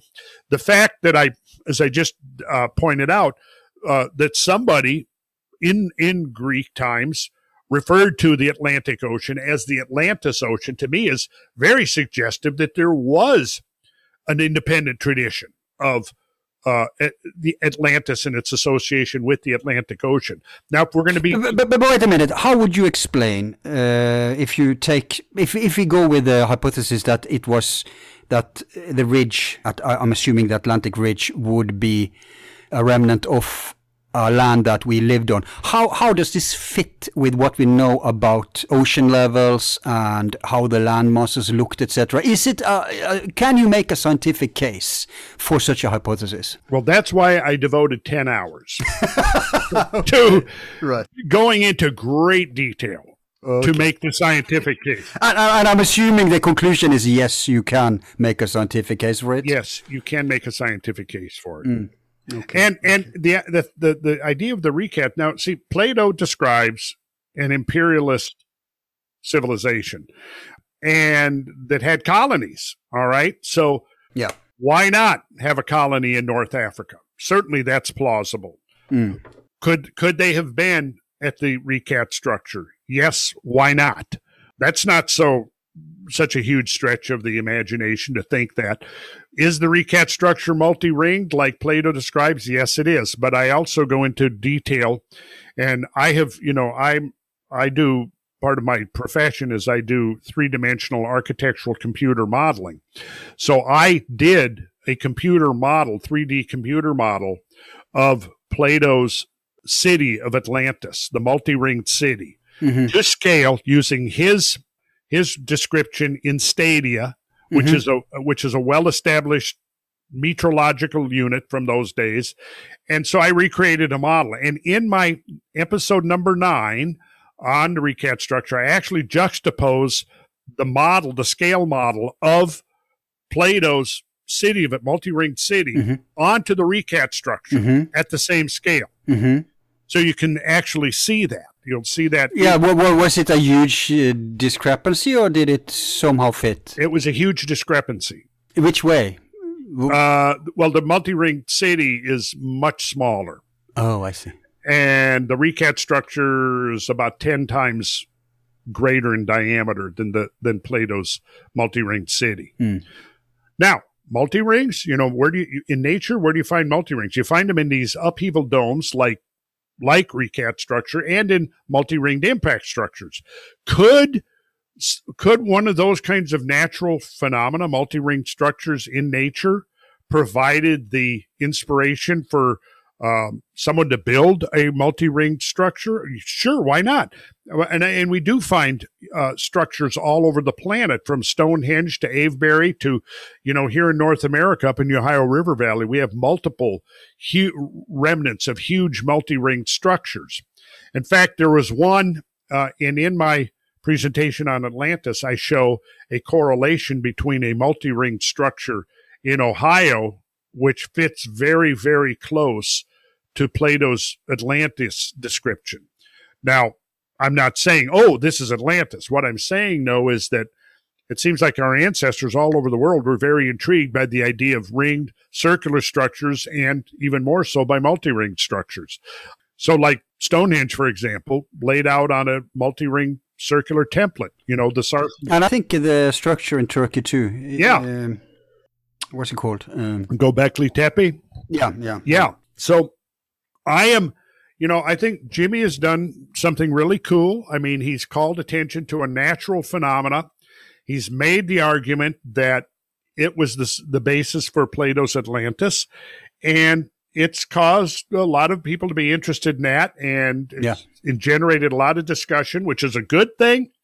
I don't think the fact that I have, I think, rebutted the idea that was Atlantis, I don't think it's created any animosity between. I've never met Jimmy, and I suspect I will. No, I mean, that would be ridiculous. He's like you. He's a truth seeker. In academia, yes, people take stuff personal. Right. But we are just trying to find out what's going on. Jimmy is, you are.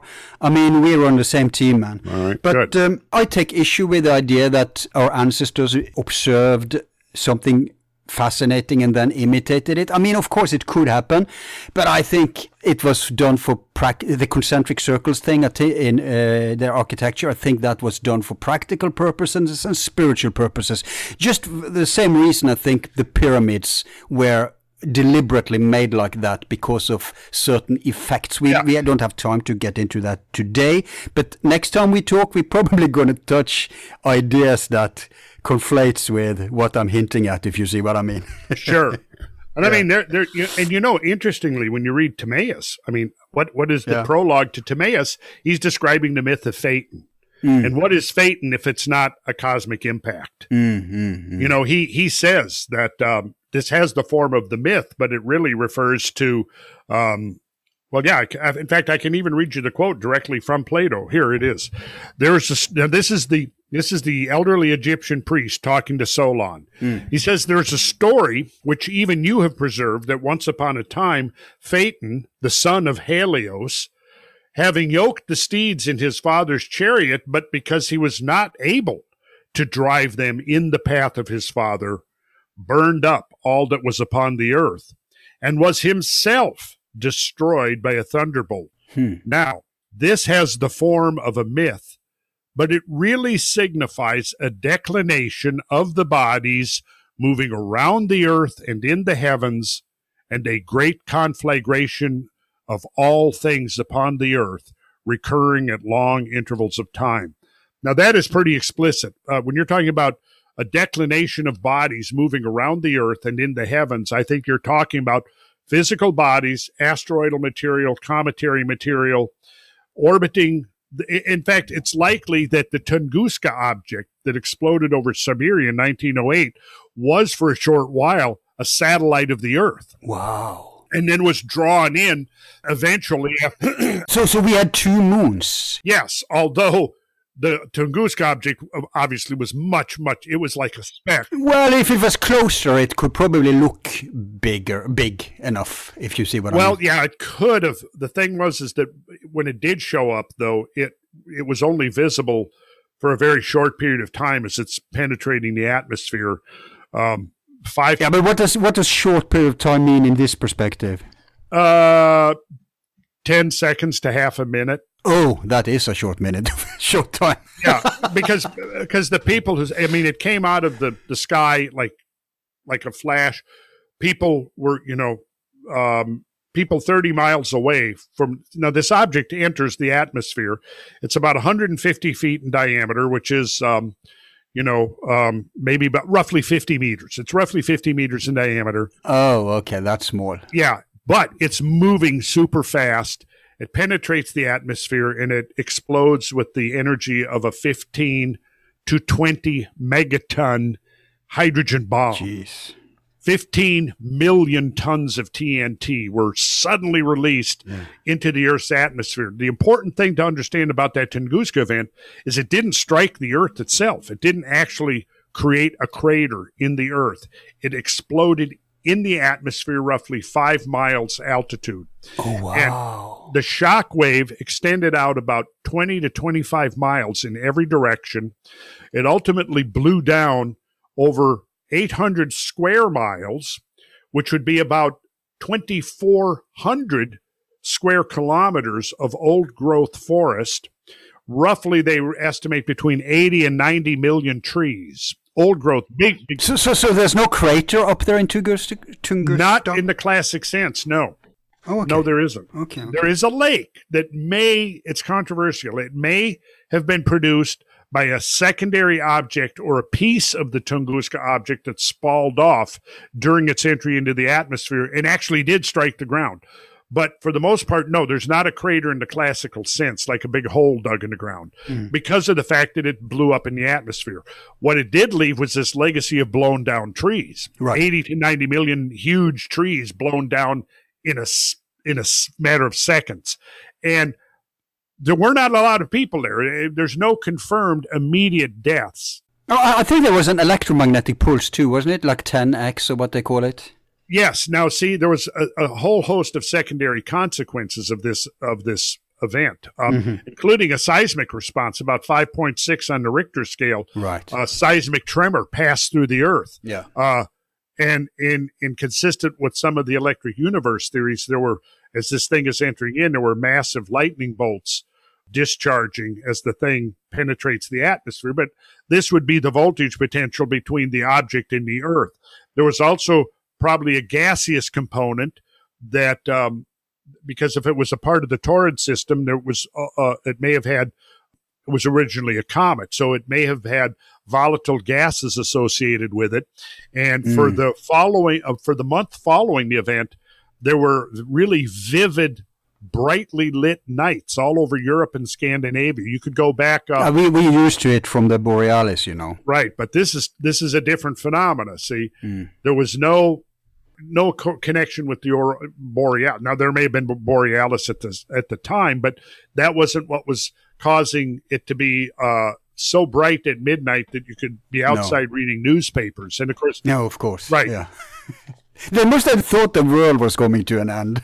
Well, the people in the Tungusi people who lived in that area, yes, they thought it was the end of the world. No, I mean, like normal Europeans, if you can read a newspaper in the middle of the night, they must. Did they understand? Did they know back then what happened? No, they had no idea what it was. So the end is not. I imagine some of them might have thought that. Others might have thought, because it wasn't a particularly. Now if it went dark during the middle of the day, that would be one thing. But having the light at night, man, I don't know how people reacted to it. That's interesting. Other than that, there were people out at midnight reading newspapers. Yeah. But yeah, so the point is there was a whole host of secondary consequences to the Tunguska event, including genetic alterations within the plant life of the impact, which brings up a whole host that leads us into the realm of exobiology, which could be saved for another topic. But But yeah, so Plato pretty much he describes what I think in his reference to the myth of Phaeton, I think that Phaeton describes, I think, a comet, refers to a comet. In fact, several of the ancient commentators thought that that's what it was actually referring to, that the myth of Phaeton. Yeah, the commentaries of Proclus on the Timaeus of Plato in 5 books. I'm referring to the translation by Thomas Taylor, and he says here, the fable respecting Phaeton, however, requires a manifold discussion. And then he goes on, I'm not going to read the whole quote, but I'm just going to end up with, and it will be among the number of things which may be easily accomplished if it is supposed that this Phaeton was a comet, which, being dissolved, produced an intolerable dryness from vehement heat. For this supposition is generally adopted. Porphyry, therefore, says that certain signs may be assumed from the motion of comets. And so here's an ancient reference to the myth of Phaeton, which is directly referring to the idea of the myth of Phaeton being based upon an actual phenomenon, a cometary encounter, an encounter between Earth and a comet. And it very well may have been part of the Taurid system at the time this happened. Yeah, we're pressed for time. I know you have to go soon. Yeah, it's true. Can you afford, before we pitch your stuff, websites and stuff, can you afford one more question? I can. Mm-hmm. So, you mentioned Velikovsky was big on astronomy, archaeology, geology, paleontology, even mythology, but he didn't do too much anthropology, I think, which Cremo, of course, has done a lot of. Yeah. But if we want to understand this thing, I'm coming back to the underwater things, because you said it yourself, Atlantis was a coast culture, as most are, even today. The most advanced places are by the sea, and the more rural stuff is more traditional. Mm-hmm. So we must assume that in this period, especially after the big one in 12.5 or 11.5 or whenever it was before our time, we must assume that there will be abundance of evidence submerged. For example, they found in the Baltic Sea, have you heard about this? The Baltic Sea structure? Yes. Which is a stone phenomenon that it went completely black. NATO, suddenly, after all the hula hoop and huzzah around it, NATO came in and took over and forbid everyone to go there, and had the official story was that they had a military drill there. And after that, it's gone black. The divers, I've tried to get them on. They don't seem to give interviews anymore. But be that as it may, it's just one example of many. I know Hancock favors several zones around the world, and we have the alleged pyramid outside of Cuba. Do you have you made a model yourself, or have you seen any believable model of how the Earth may have looked in terms of landmass and ocean before? Oh, yes. The huge one? Oh, yes. In fact, I have in my presentations, I've got digital relief maps where I show, for example, where the Ice Age coastlines would have been. And like you just said, during the Ice Age, and even when we look at the rise of modern civilization, we see the first urban complexes tend to be along coastlines, because the urban complexes arise because they are integrated into a series of trade networks, right? Yeah. Well, so these trade networks can be overland, but they also can be port cities. So when you think of the fact that during the Ice Age, coastlines of the world were dramatically different than now. Yeah. So a map of the Earth drawn from, say, 15,000 years ago would look very different. I mean, if you look at North America and Asia were a single continental mass, for example. The Bering Land Bridge was not just a narrow little isthmus. It was a vast, huge amount of land, more than the size of Alaska, that integrated North America with Asia. But yeah, so, and you know, the British Isles didn't exist as isles. They were part of you mentioned Doggerland, you know, so the North Sea didn't exist. The North Sea was part of it was covered by glaciers, and the other part was inhabited by great megafauna. So, and that's the oil we are earning money on today. is obviously the remnants of the organic life that was there then. At some point, the organic life that was there at some point, unless, of course, you accept the abiotic hypothesis of gold, but that's another discussion. But yeah, so the point being is that I think most of the major community complexes that would have evolved during the Little Ice Age would have been on coastlines. Not Little Ice Age, during the Great Ice Age would have been on the coastlines and even in river valleys. And one of the things I've gone into great detail on my podcast is a discussion of the concept of the underfit river, which is that modern rivers are flowing in channels that are orders of magnitude too big for the river that's flowing in them. And there's already a movement now towards the realization that these large channels were not cut over millions of years of gradual erosion, but were created during huge fluvial events, hydrological events that carved them in one or a small series of cataclysmic episodes, and that the modern rivers just naturally occupy these ancient channels from these gigantic floods. Well, if you had a civilization, if you had a city, a village, anything in one of these river valleys, it's going to be completely gone. There's not going to be any trace of it. Right. Secondly, if you have a city along the coastline, it's now going to be 400 feet underwater. And if there's any cataclysmic component to the rise of sea level, which I think that it was, we know already that just the modern surf can be highly erosive.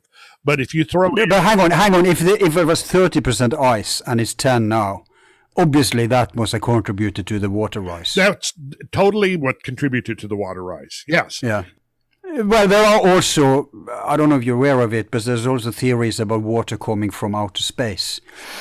Yeah, but I know it sounds weird, but there is a scientific case for that. Well, I would have to see that because from what I've seen, that's not necessary. I mean, when you transfer 6 million cubic miles which would be roughly 20 million cubic kilometers of ice, when you melt that and transfer back that into the oceans, that accounts for, in other words, the volume of ice on land is commensurate with the volume of ocean water removed necessary to drop sea levels by 400 feet. Right. We know 400 feet because the Ice Age shorelines, remnants of them are still there, 400 feet below. Right. Okay, so, but I think you're right on with the idea that the future of archaeology, I really think, is going to be marine archaeology. Yeah.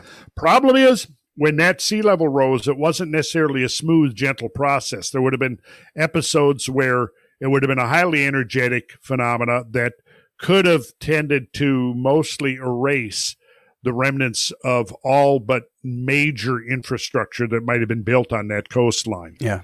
But we shall see. I mean, we haven't really explored more than 1% of the ocean's floor in detail. So I think a lot remains to be discovered.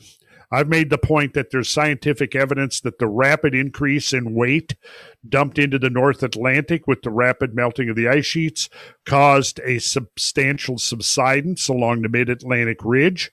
I make the argument that if there was an Atlantean civilization, that it would have been located on the now sunken Azores Plateau. Right. And the Azores Islands are the mountaintops that is the mountain range that is part of this plateau. Yeah. And I spent 10 hours, literally 10 hours, dissecting Plato's account and looking at the scientific evidence that such a subsidence did actually take place along the mid-Atlantic ridge. Yeah, and people run over and listen to it. We're going to, in a minute now, tell you where to find it. But just a very last comment to this discussion here now. Okay. What about the pole shift? Because many people make a lot out of that. Do you believe, first of all, if that has happened? And if it happened, could anyone really survive such a dramatic thing? Well, as far as pole shift, I have a very qualified conception of the pole shift, which is complicated. I don't know if I can get to it in a minute. You can't, but you can give us the conclusion. The conclusion is... And we'll just take your word for how you got there. Okay. My work is based upon that of Charles Hapgood, who wrote a book. Ah, right. Yeah. Okay. Path of the Pole, and he talks about and he wrote this book. It was published, even the first version of it was published before plate tectonics and continental drift was an accepted theory of geology. But basically, what I would argue is that there could have been a period of accelerated continental movement, primarily as the result of this gigantic redistribution of surface mass on the geoid, which would require lateral movement of the continental of the continental cratons, in addition to vertical movement. So it's complicated geophysics, but what I would argue is that if there is any kind of a pole shift, it comes as a consequence of these geophysical events, not as the trigger. And because there definitely needs to be readjustment of the continental masses as a result of this. See, and I said 24 quadrillion tons. That's only the Atlantic. That's not even a third of the total volume or mass of material transferred from the continents back into the ocean basins. This transfer of material requires a response. The term would be rheology, which is a term used in geophysics to describe the distribution of mass within the volume of the Earth. This massive transfer of weight and mass would require a rheological response within the geoid, including accelerated crustal movement. Okay, so that is where I would kind of converge with some of Hapgood's thinking. So you're basically saying the land masses change. It's not the it's not the Earth that spins. Correct. My problem with that is that the inertial mass of the Earth's rotation on its axis is so inconceivably great that even, I mean, the mathematics of this has been worked out decades ago. Even a major hypervelocity impact of an object 200 or 300, 400 miles in diameter is not going to knock the Earth off its axis. Wobble? Yes. Will there be a response, a wobble? Yes. Would there be a pole shift? No.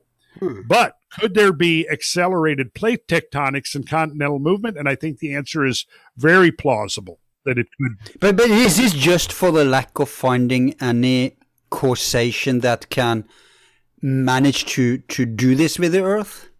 Is that the problem? I would say so, yes. And the problem also is, you know, there's in the Velikovskian model, it was the entire mass of the Earth, and in the Hapgood model, it was only the crust of the Earth that moved. Yeah, but there is this. I don't know if you're familiar with the work of Dr. Jocelyn Goodwin.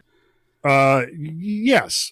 Yeah. He made some, actually, although his main subject isn't this, he's made a few books on this, and he made a big point out of in the Golden Age, according to the myths, then there were permanent winter and permanent summer because the Earth wasn't tilted on its axis. So something, if this is a literalism, if the Earth ever was spinning right, then something obviously has tilted it. And I'm not that arrogant that I'm going to say just because I can't see today any potential. I mean, how old is the universe? I mean, what could have happened far, far back? Yeah, yes. And if Cremo is onto something about human beings being millions of millions, who knows, maybe we've been here forever, then, you know, I'm keeping like a little, I'm not keeping the door open, but I'm keeping a window slightly open for that. What do you say to this? Think about Venus. It's rotating backwards from the Earth. And how do you explain that? And Uranus, isn't that upside down or something? Well, Uranus, the axis is pointing towards the sun. Right. So, I mean, its axis is basically perpendicular to its orbital plane. Right. Earth's is tilted 23.5 degrees to its orbital plane. Now, was that the original tilt of the Earth's axis? I don't know, and I would guess maybe not. But it's very difficult within the laws of physics to explain how Venus is spinning backwards unless you flip the whole damn planet upside down. Right. You know, and so again, what happened in the early days of the solar system? it's hard to say. There's the theory of this great bombardment episode that must have happened in the inner solar system, because look, the Maria. Yeah, the exploded planet hypothesis, right? It could be that. It could be that. Yes. I mean, it could be that, the exploded planet hypothesis. It could be what caused the Great Maria on the near side of the moon, a tremendous bombardment episode. Right. Again, maybe something, and this, of course, is purely speculative. Of course, something we're having fun. passing through. Yeah, something passing through the solar system.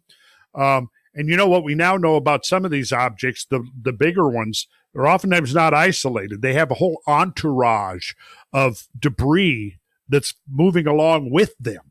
So you might have a huge object. Let's hypothesize a huge object passing, even like maybe a dwarf star passing in the vicinity of the solar system. Something that could have finished off the dinosaurs, for example. Well, yeah. Now, okay, so there's evidence that at the KT boundary, there was a series of multiple impacts. Indian scientists have discovered what they think is a big impact crater on the floor of the Indian Ocean that they call Shiva. The Chicxulub impact structure under the Yucatan Peninsula is pretty much proven to be impact now, and that was a huge impact.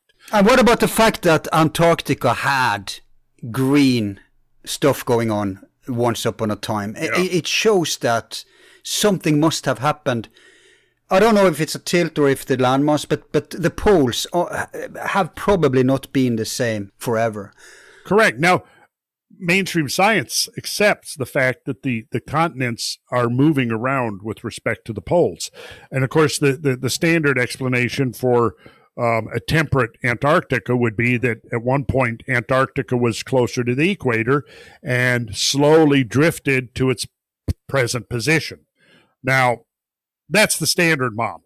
Or could it also mean that the entire planet was so warm that Antarctica still at the South Pole but had a temperate climate? I don't know the answer to that question, Al. But if we do this again, I'll try to have all of these answers. Well, I don't know if we're going to revisit, but a yes/no question would be: would human beings survive a pole shift, either if it's just a landmass or if it's the entire planet? Oh, I think so. I think that. Okay. Yeah, I think so. I mean, it all depends upon the rate of the pole shift. But wouldn't it be like hurricanes? I've read about how it would be to experience it. It seems insane to survive something like that. Well, I think that all of the phenomena that would be now associated with a pole shift can also be explained by means of hypervelocity impacts. Hypercanes that are 1,000 miles in diameter with wind speeds up to 600 miles an hour are plausible. Again, you've got to ultimately have some kind of an energy dumped into the system. And I come down to either impacts or the sun or a combination of both. Yeah.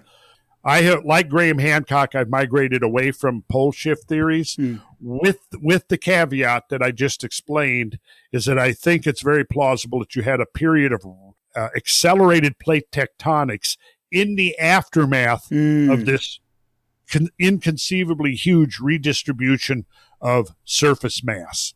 And at the survival end, we have to look to the dozens of cave systems around the world. Yeah. Well, there's evidence.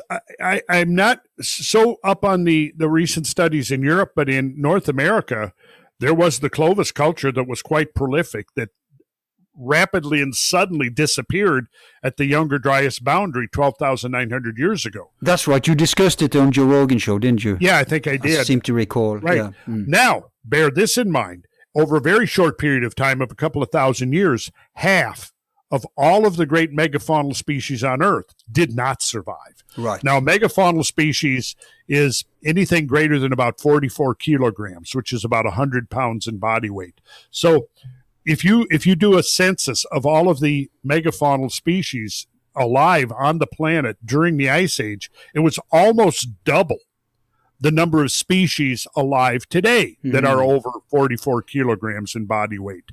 So half of the megafaunal species on Earth were decimated to the point where they went extinct.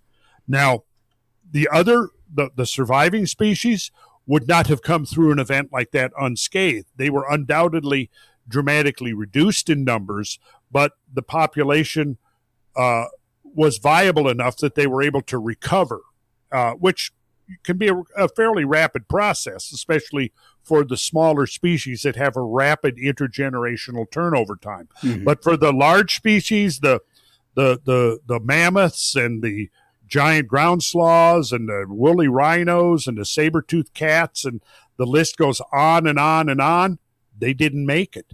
No, I mean, we have mammoths with undigested grass in the belly. So something happened overnight. That's something, yes. But would it be easier to be a sea creature in such a scenario, or worse?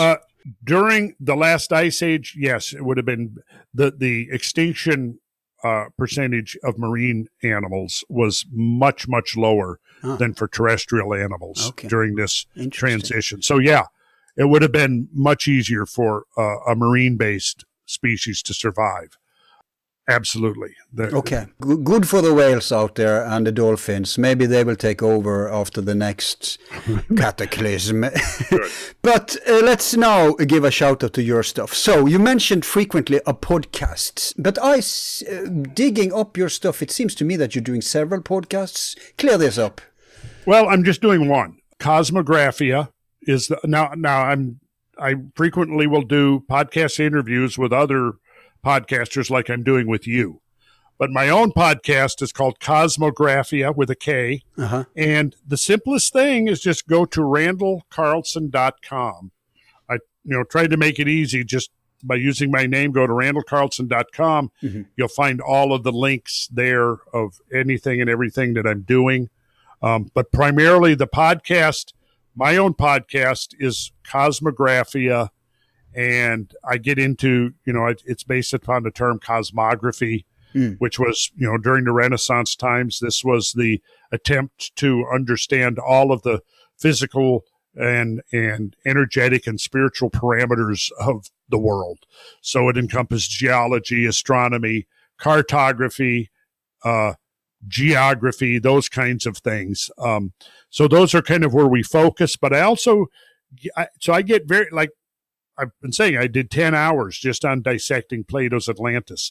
I did even more than that looking at the Younger Dryas and working through the research on the Younger Dryas. My point there is that, the podcast that I'm doing, it's not really intended for the short attention span crowd. No, it's perfect for my audience because like this show today with you is is on the shorter side of what we do. We do in-depth long form, usually conversational, so they will love this stuff, man. Well, I'm glad. Can you find it everywhere at any podcast platform, or are you limited to certain? There's a lot of it's on YouTube, but we're transferring it from YouTube over to a new internet platform that I'm a part of called HowTube. Oh, wow. Which is going to be much more free speech oriented. It will be curated. It's in the process right now of being launched. And Mike Robertson. Oh my God, I have to emigrate there too. I didn't know you were involved in this. This is a whole show in itself. This is great, man. Yeah. So it's called the HowTube Project, and just people can go to howtube.com and they'll find all about it. I'm the flagship content creator, and we're recruiting some of the cream of content creators around the planet that are doing stuff of relevance and great interest, just like we're doing here. The goal is initially 12 content creators, and then within like a year or two to try to have 100 flagship content creators under the HowTube umbrella. Okay, so it's not going to be open for all. It's going to be like a quality secured thing. Yes, I see. Yes, I see. It's going to be curated. Well, then I'm going to apply. I think you should, and I can definitely put you in touch with the people you want to talk to. But just start by going to howtube.com. Yeah, and my podcasts are being hosted there at present. So. Okay, so it's YouTube and there. Okay, so I thought first it was like in the traditional podcast platforms like iTunes, Spotify, all that stuff. We are in the process. Well, we have a social media manager that's putting stuff out there. But what you're going to be finding, we're in the process right now of offloading from YouTube onto HowTube. Okay. And in the near future, what you'll find on YouTube is basically trailers. Right. And that with links over to the new platform. Can they listen directly from your website too? Or? Yes. Just go to randallcarlson.com. Okay. And you'll find it. It's all right there pretty much. Very, very clear. Shouldn't be any problem. Yeah, you may want to tip off, they probably know it already, but your website developers to look into LBRY, because they have a system where they clone everything on your channel on YouTube. You don't have to do anything. And then, bam, it's up on Odyssey. Okay. Which is probably going to be the new YouTube, unless the American government manages to take them down, because the American government is in the process of court cases against them, because they're terrified, because they see that this is the one that can replace YouTube. But LBRY is the system Odyssey uses, so everything is just copied, and that would be easy for people who want to go over to HowTube, yes, right? Instead of having to re-upload everything. Right. So that's that. But you also have some kind of school, I guess we could call it? No. Well, let me put it this way. It's in the formative stages. In fact, in an hour and 45 minutes, I'm going to be doing another conference with some folks. I've been developing these ideas for several decades about how you would take this information and organize it in such a way that it could actually become a curriculum where somebody could go and there would be, it would combine rigorous scientific research with, some of the more speculative kind of stuff that we get into, and looking at, alternate history and all of those kind of things. For years I've taught sacred geometry, and the methodology of the ancient builders and their design parameters and so on. So what I've done is I've come up with a concept for, I'll call it a school in the original sense of a university, which is kind of a play on words of city of the universe. And the idea here is that, we find universally applied in many manifestations the attempt to recreate the heavens on earth through the layout of the temple, of the urban complex, of the sacred enclosure, et cetera, et cetera. So we look at Stonehenge and we find a model of the cosmos. We look at Giza Plateau, a model of the cosmos. We look at the monumental earthwork of Eastern North America and we find representations of the cosmos. I think there's a very practical reason for that. And that would be the subject for another discussion that I would love to get into with you, Al. But the idea is I've used my architectural skills to design the preliminary template for a 21st century version of the ancient universal archetypal temple-based urban complex / school. So it would be I would think of in the Platonic and Pythagorean lineage for sure. And I've been now starting to put this idea out there, and it's evolved to the point now where there's a group of people raising money, and we're actively looking for properties that could be developed using the ancient principles, but again, adapted to a 21st century environment. Right. And the website, and the project is called Sacred Geometry International, right? No. Let me say this. Sacred Geometry International was a site that I worked with a web developer 10 to 12 years ago. But it turned out that for many reasons, and I'm going into this somewhat publicly now, the disclosure, but that whole episode completely unraveled because of mismanagement and the hijacking of the website by the webmaster, who turned it into his own soapbox for the promotion of half-baked conspiracy theories like QAnon. Jeez. And the confiscation of the content that I provided. It's totally presenting itself as if it's your page. Ask Randall everything. It's a fraud. Oh my God, man. Let me state for the record, it's a fraud. He quit. When we entered into that agreement, we agreed on a simple 50-50 split between any revenue generated from the sales of my content. the last revenue that I got was about 3 years ago. So he's been continuing to sell my stuff. He's had 2 legal cease and desist orders to stop selling my stuff, and he continues to do it. He continues to let people believe that when they purchase from that site that I'm receiving remuneration. I am not. So this always happens to good guys. I mean, you're not alone. Look at, for example, Leonard Cohen. It's typical for people who are focused, wrapped up in their work, in their idealism, and then some handler comes in, right? A manager who's going to take them, and then they con you. Yeah. Typical. But it's so tragical, and the word people have to know. I've been thinking all this time, this is your page. I've been reading it, I've been looking at it, so I thought this was it. But good thing you're clearing it.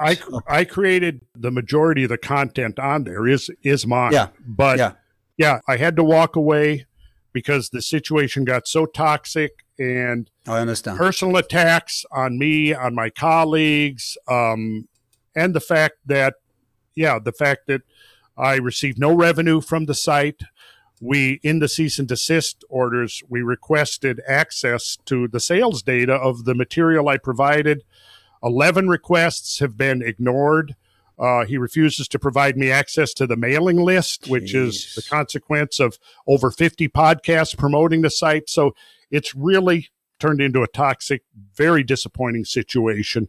But yeah, I want people to know. So he's selling your classes. He's selling your DVDs. Yes. Amazing. Yes. Folks, if you are frequenting that, leave it. That'd be excellent. Go to Randall's new. Do you have a new one up already? Or? It's coming. We've got, there are things in the pipeline right now that, for example, the classes that he's selling is a 10-year-old unfinished beta version of my sacred geometry class. And he's been told in a legal desist letter to stop selling it. He keeps it up there. People, are still buying it. Although I think that people are finding out that I'm no longer part of that website and that I'm not receiving any revenue, and all of the money is going to this guy. And Ask Randall is even that's a ghostwriter, obviously. Then if there's anything that's been responded there within the last 3 years, then that's fraud. It's not me. But let me ask you this: you're familiar with the book A Beginner's Guide to Constructing the Universe, right? Oh yeah.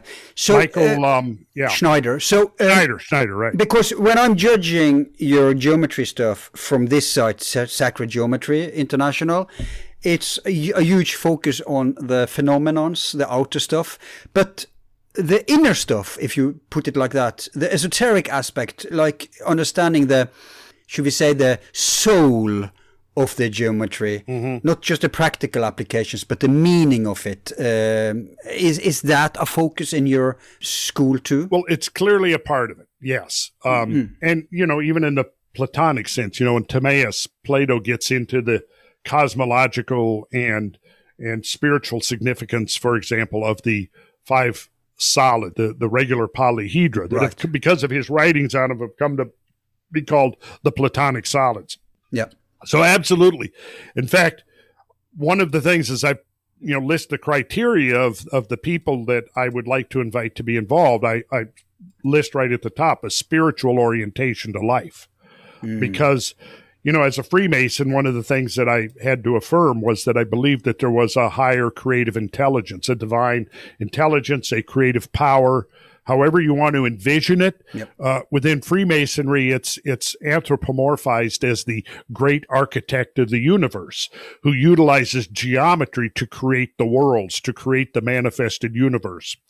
In my classes and workshops that I did on geometry, sacred geometry, my emphasis was on the practical, because I was trying to reach out to, and a lot of the people that took my classes and workshops, I had a lot of architects, designers, people doing crafts. I had stained glass window makers, I had quilters, I had furniture makers, I had artists. Right. So there was that kind of emphasis, how to use it. But I used to say at the beginning, well, there's 2 parts of this, the why and the how. The why, we get into why is this important? What is the connections between geometric form in the outer world and what's going on in consciousness, what's going on in the inner world of spirit, and so on. So, yeah, I absolutely get into that. I wouldn't say that that's the primary emphasis, because I feel that when people take these methods and they apply them and to begin to use them and begin to see how these principles are actually embodied in themselves and in the world around them, they're going to gain a deeper appreciation of the ultimate. That's right. Yeah. You don't have to read yourself to the answers. When you're starting to unravel these threads, these patterns around us, it will trigger illumination. So I'm all with you on that approach. That's brilliant, man. Great. But you know what? We are going to go into that next time we talk. Okay, so good. I think we can call it a day now. Well, let's see here. Yeah, it's 6:21 Eastern Standard Time. It's been 3 hours. Yeah. 3 hours. God, time flies. Let's see. We started at about 3:30, and it's okay. About 2 hours and 45 minutes, maybe something like that. But yeah, but that's what my guests experience. They come here thinking they will be here for 1.5 hours, and then after 3 hours, they say the same as you. Oh my God, time has flown, and I still feel we have just poked the surface of the subject matter. So, you know. Oh, absolutely, we have. Yeah, we have. But now they know they can go to your 9 hours to go deeper. So that's good. Right. Well, I have actually. What have we got? 75 episodes, and each of one of them is about 2 hours. We're looking at about 150 hours of stuff. But do you interview folks, or is it just monologues? It's it's myself, my colleague Brad Young, and a couple of guys who live in Texas who helped me set up the podcast. So it's kind of a conversation between. I lead the conversation. Right. I pick the subject matter. It's visual as well as audio. You can download it either way, but I always rely a lot on visuals. I have maps and photos and video clips and charts and graphics, so I use all of that. Okay. But so now we managed to plug in everything you're involved in then, right? Yeah, yeah. Well, I'm doing another tour at the end of May, and then I'm going to be part of a conference in October. But RandallCarlson.com will basically is the gateway into anything else that's going on. Okay. And anything that's authorized can be accessed through there. Anything through sacred, because sacred geometry has not been updated, international has not been updated with any of my material now in over 3 years. So anything that's up there now, it's still valid, good stuff, but everything that's there that I created is going to be relocated to my new website. And that's in the process right now. Right. And, I hate to do this. I've never sued anybody in my life, but I'm probably going to have to take on some significant legal, go the legal route and get this thing stopped, because it can't go on like it is with people believing that's. Plus, the association with my reputation has suffered because people have seen some of the stuff that he's posting and thinking it's me. Yeah. No, I mean, it's better to sue him than to beat him up or to do black magic, right? So go for it, man. You got to do what you got to do. Yeah, I'll go the legal route. But already we're seeing the signs that the patronage is falling off. Right. Because I think people are finding out. Karma will also take care of him for sure. But good luck with not just your own project, but also the brand tube. The how tube. Really love how tube. Yeah. Really love the idea. I really hope. Well, check it out, Al. And after you've checked it out, if you have any questions, feel free to reach back out to me, and I can put you in touch with the CEO. He would probably be really thrilled to talk to you and about what you do. You know what? I'll invite him or some kind of market person on at a later point when there's something to show for, and we can give attention to the whole phenomenon. Excellent. Have a show on it. Excellent. Yeah. Because again, it's going to be very much about free speech. Yeah. And place a forum for dissenting views, for controversy. Like I said, it'll be curated. So, the idea is to keep it from just degenerating into a bunch of trash talk and name calling. The idea, though, is a free flow of ideas and information. You're right. So So I'm proud to be part of it. Yeah, it sounds brilliant, man. So we wish you luck with that. And I have to thank you also for stretching your time. I guess you got engaged. So next time we're going to limit ourselves to the more spiritual aspects of these things. Okay, good. So you never get over to this side of the ocean? Yes, before Corona, at least. Haven't been there since that hit. Well, of course, yeah. Well, if you ever get over this way, give me a shout. I don't know where you would be, but absolutely, man. But you live in Georgia, right? Yeah, I live in just outside of Atlanta, Georgia, for now. But like I said, once this, we're actively searching for land. We're looking in North Georgia mountains, Appalachian Mountains, Eastern Tennessee. Right. Some guys are looking in Arizona near the Sedona area.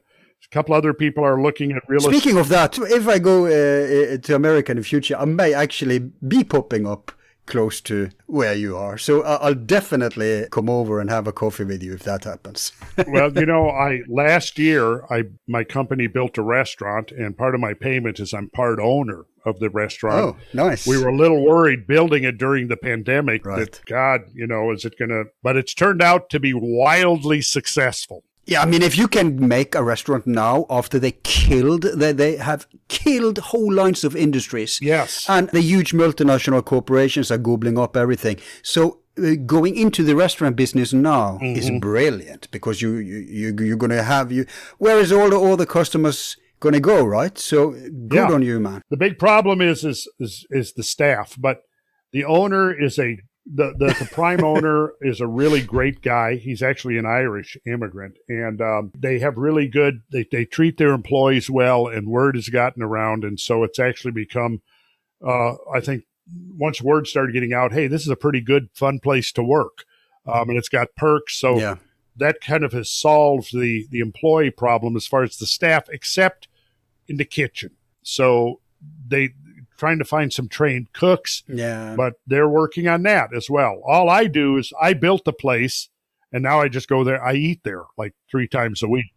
I've been in the restaurant business. Kitchen often has bad vibes, but if you can create a place like that with good vibes, it will automatically transfer to the customers. Yeah. It's an extra, I mean, good food, yes. Great architecture, as you of course know, also influences the atmosphere. Yeah. But good vibes between the team, so important to, I think it even translates to the food, actually. Oh yeah, absolutely it does. Yeah, having a toxic workplace is not conducive to a successful restaurant, I don't think. Exactly. Yeah. With one exception, Hell's Kitchen. Hell's Kitchen, okay, yeah. Anyway, Randall, I'll let you go. I know you have other stuff coming up. It's so great to talk with you. So that's it, Randall. Okay, yeah. So again, thank you so much for coming on the show. Oh, you're welcome, Al. I've enjoyed every minute of it. Perfect. Because I think this has been a very interesting conversation, and I think it would be, I'm definitely going to be recommending for people to listen to it. Cool. That's the synergy effect. Love it. Yes, right. Okay, God bless you, brother. So, see you later then. Okay, Al. Yep. It's been great. Yep. So long, man. Bye-bye. That's it for today. Now, before parting, I'll share with you a little anecdote. But even before that, let me remind you that as of today, we're not at the How Tube yet. And we're also considering going over to Rumble, as well as Minds, and maybe even BitChute, although I am annoyed with the latter. But as of today, you can find us, of course, at YouTube, but also at Odysee, which I really recommend you check out. They're affiliated with Library. And everyone with YouTube channel will be able to get all their stuff converted to Library without having to re-upload it and then get it exposed on Odysee. And like I mentioned in this show, the American government is trying to destroy Odysee, which is so important that we then support them. And in the same process, they're also trying to crush crypto. So this is a war at multiple fronts. Having said that, you can also find us at all the podcast platforms. Yes, we use Podbean as host, but it doesn't matter. You can use the one you're usually used to. just search for us where you get your podcasts, and remember to sub there and anywhere else you find us. Subscribing is the poor man's donation, and it actually is incredibly important in order to spread our shows and also for us to be able to monetize them. And, of course, getting important guests who otherwise may not give us the time of day because a sought-after person doesn't have the time to be interviewed everywhere and anywhere and has to choose how to get the message out to most people. So subbing will ensure that we get your favorite guests on and people who are worthy of conversing with. And remember, even if it's a person you heard at many other places, they haven't gotten the forum treatment yet. Now, as some of you may know, picked up from other shows. And by the way, speaking of other shows, if you enjoyed this today, remember we have many other shows in this series, and it's not going to be our last one either. We call the series Evidence for Antediluvian Civilizations. So if you go to that playlist, you'll find other worthy approaches to the same topic, as we believe it has to be enlightened from multiple angles, not just one discipline or type of research, or for that matter, just one type of theory. Now, as I was saying, you may have picked up elsewhere that I'm into collecting rare and obscure documents, especially from old esoteric orders and mystery schools. And I have one that 100 years ago claimed the following: that a planet exploded between Mars and Jupiter, which of course, as mentioned today, has been elevated into scientific scrutiny by Dr. Tom van Flandern, and that accounts for the extreme crater impact at one side of Mars, who of course got hit the hardest, and even our moon. Now, when that happened, at that point, Earth was not tilted. This was the golden age, and I suspect may have been around when the dinosaurs roamed the Earth, because Earth had a very different climate, much more stable, thicker, with huge creatures, and after that happened, the tilt, it caused the tilt of the Earth.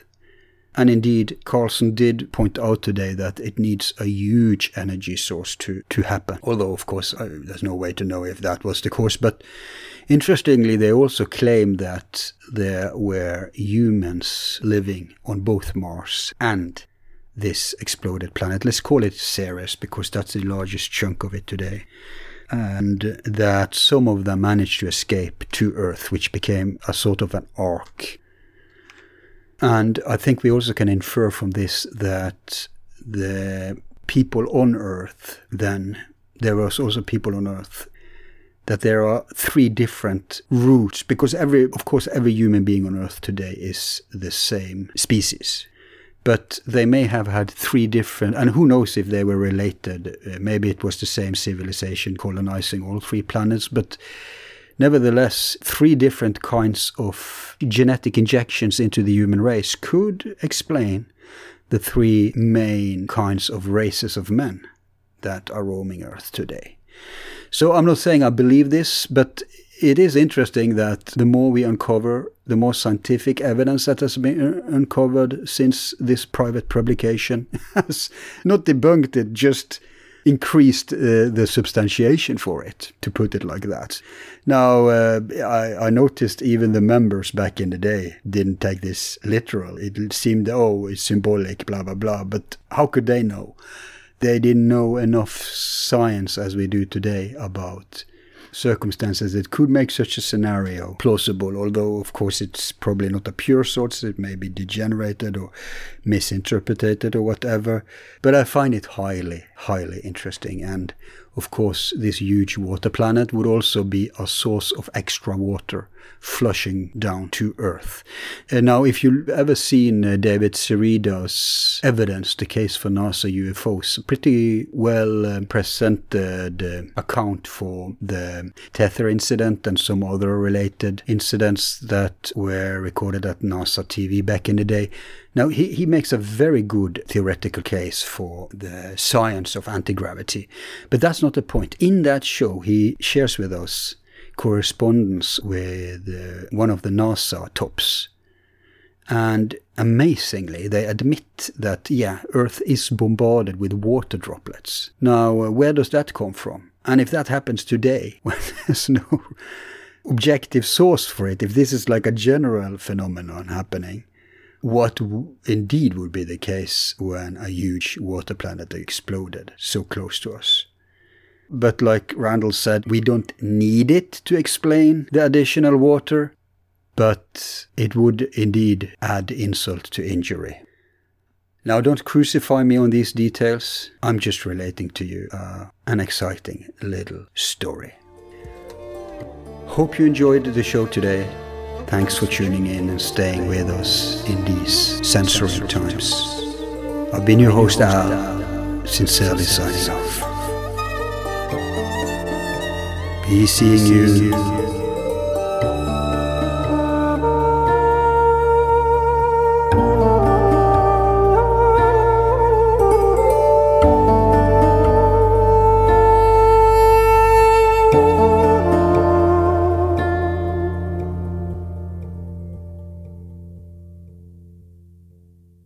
Who is number one?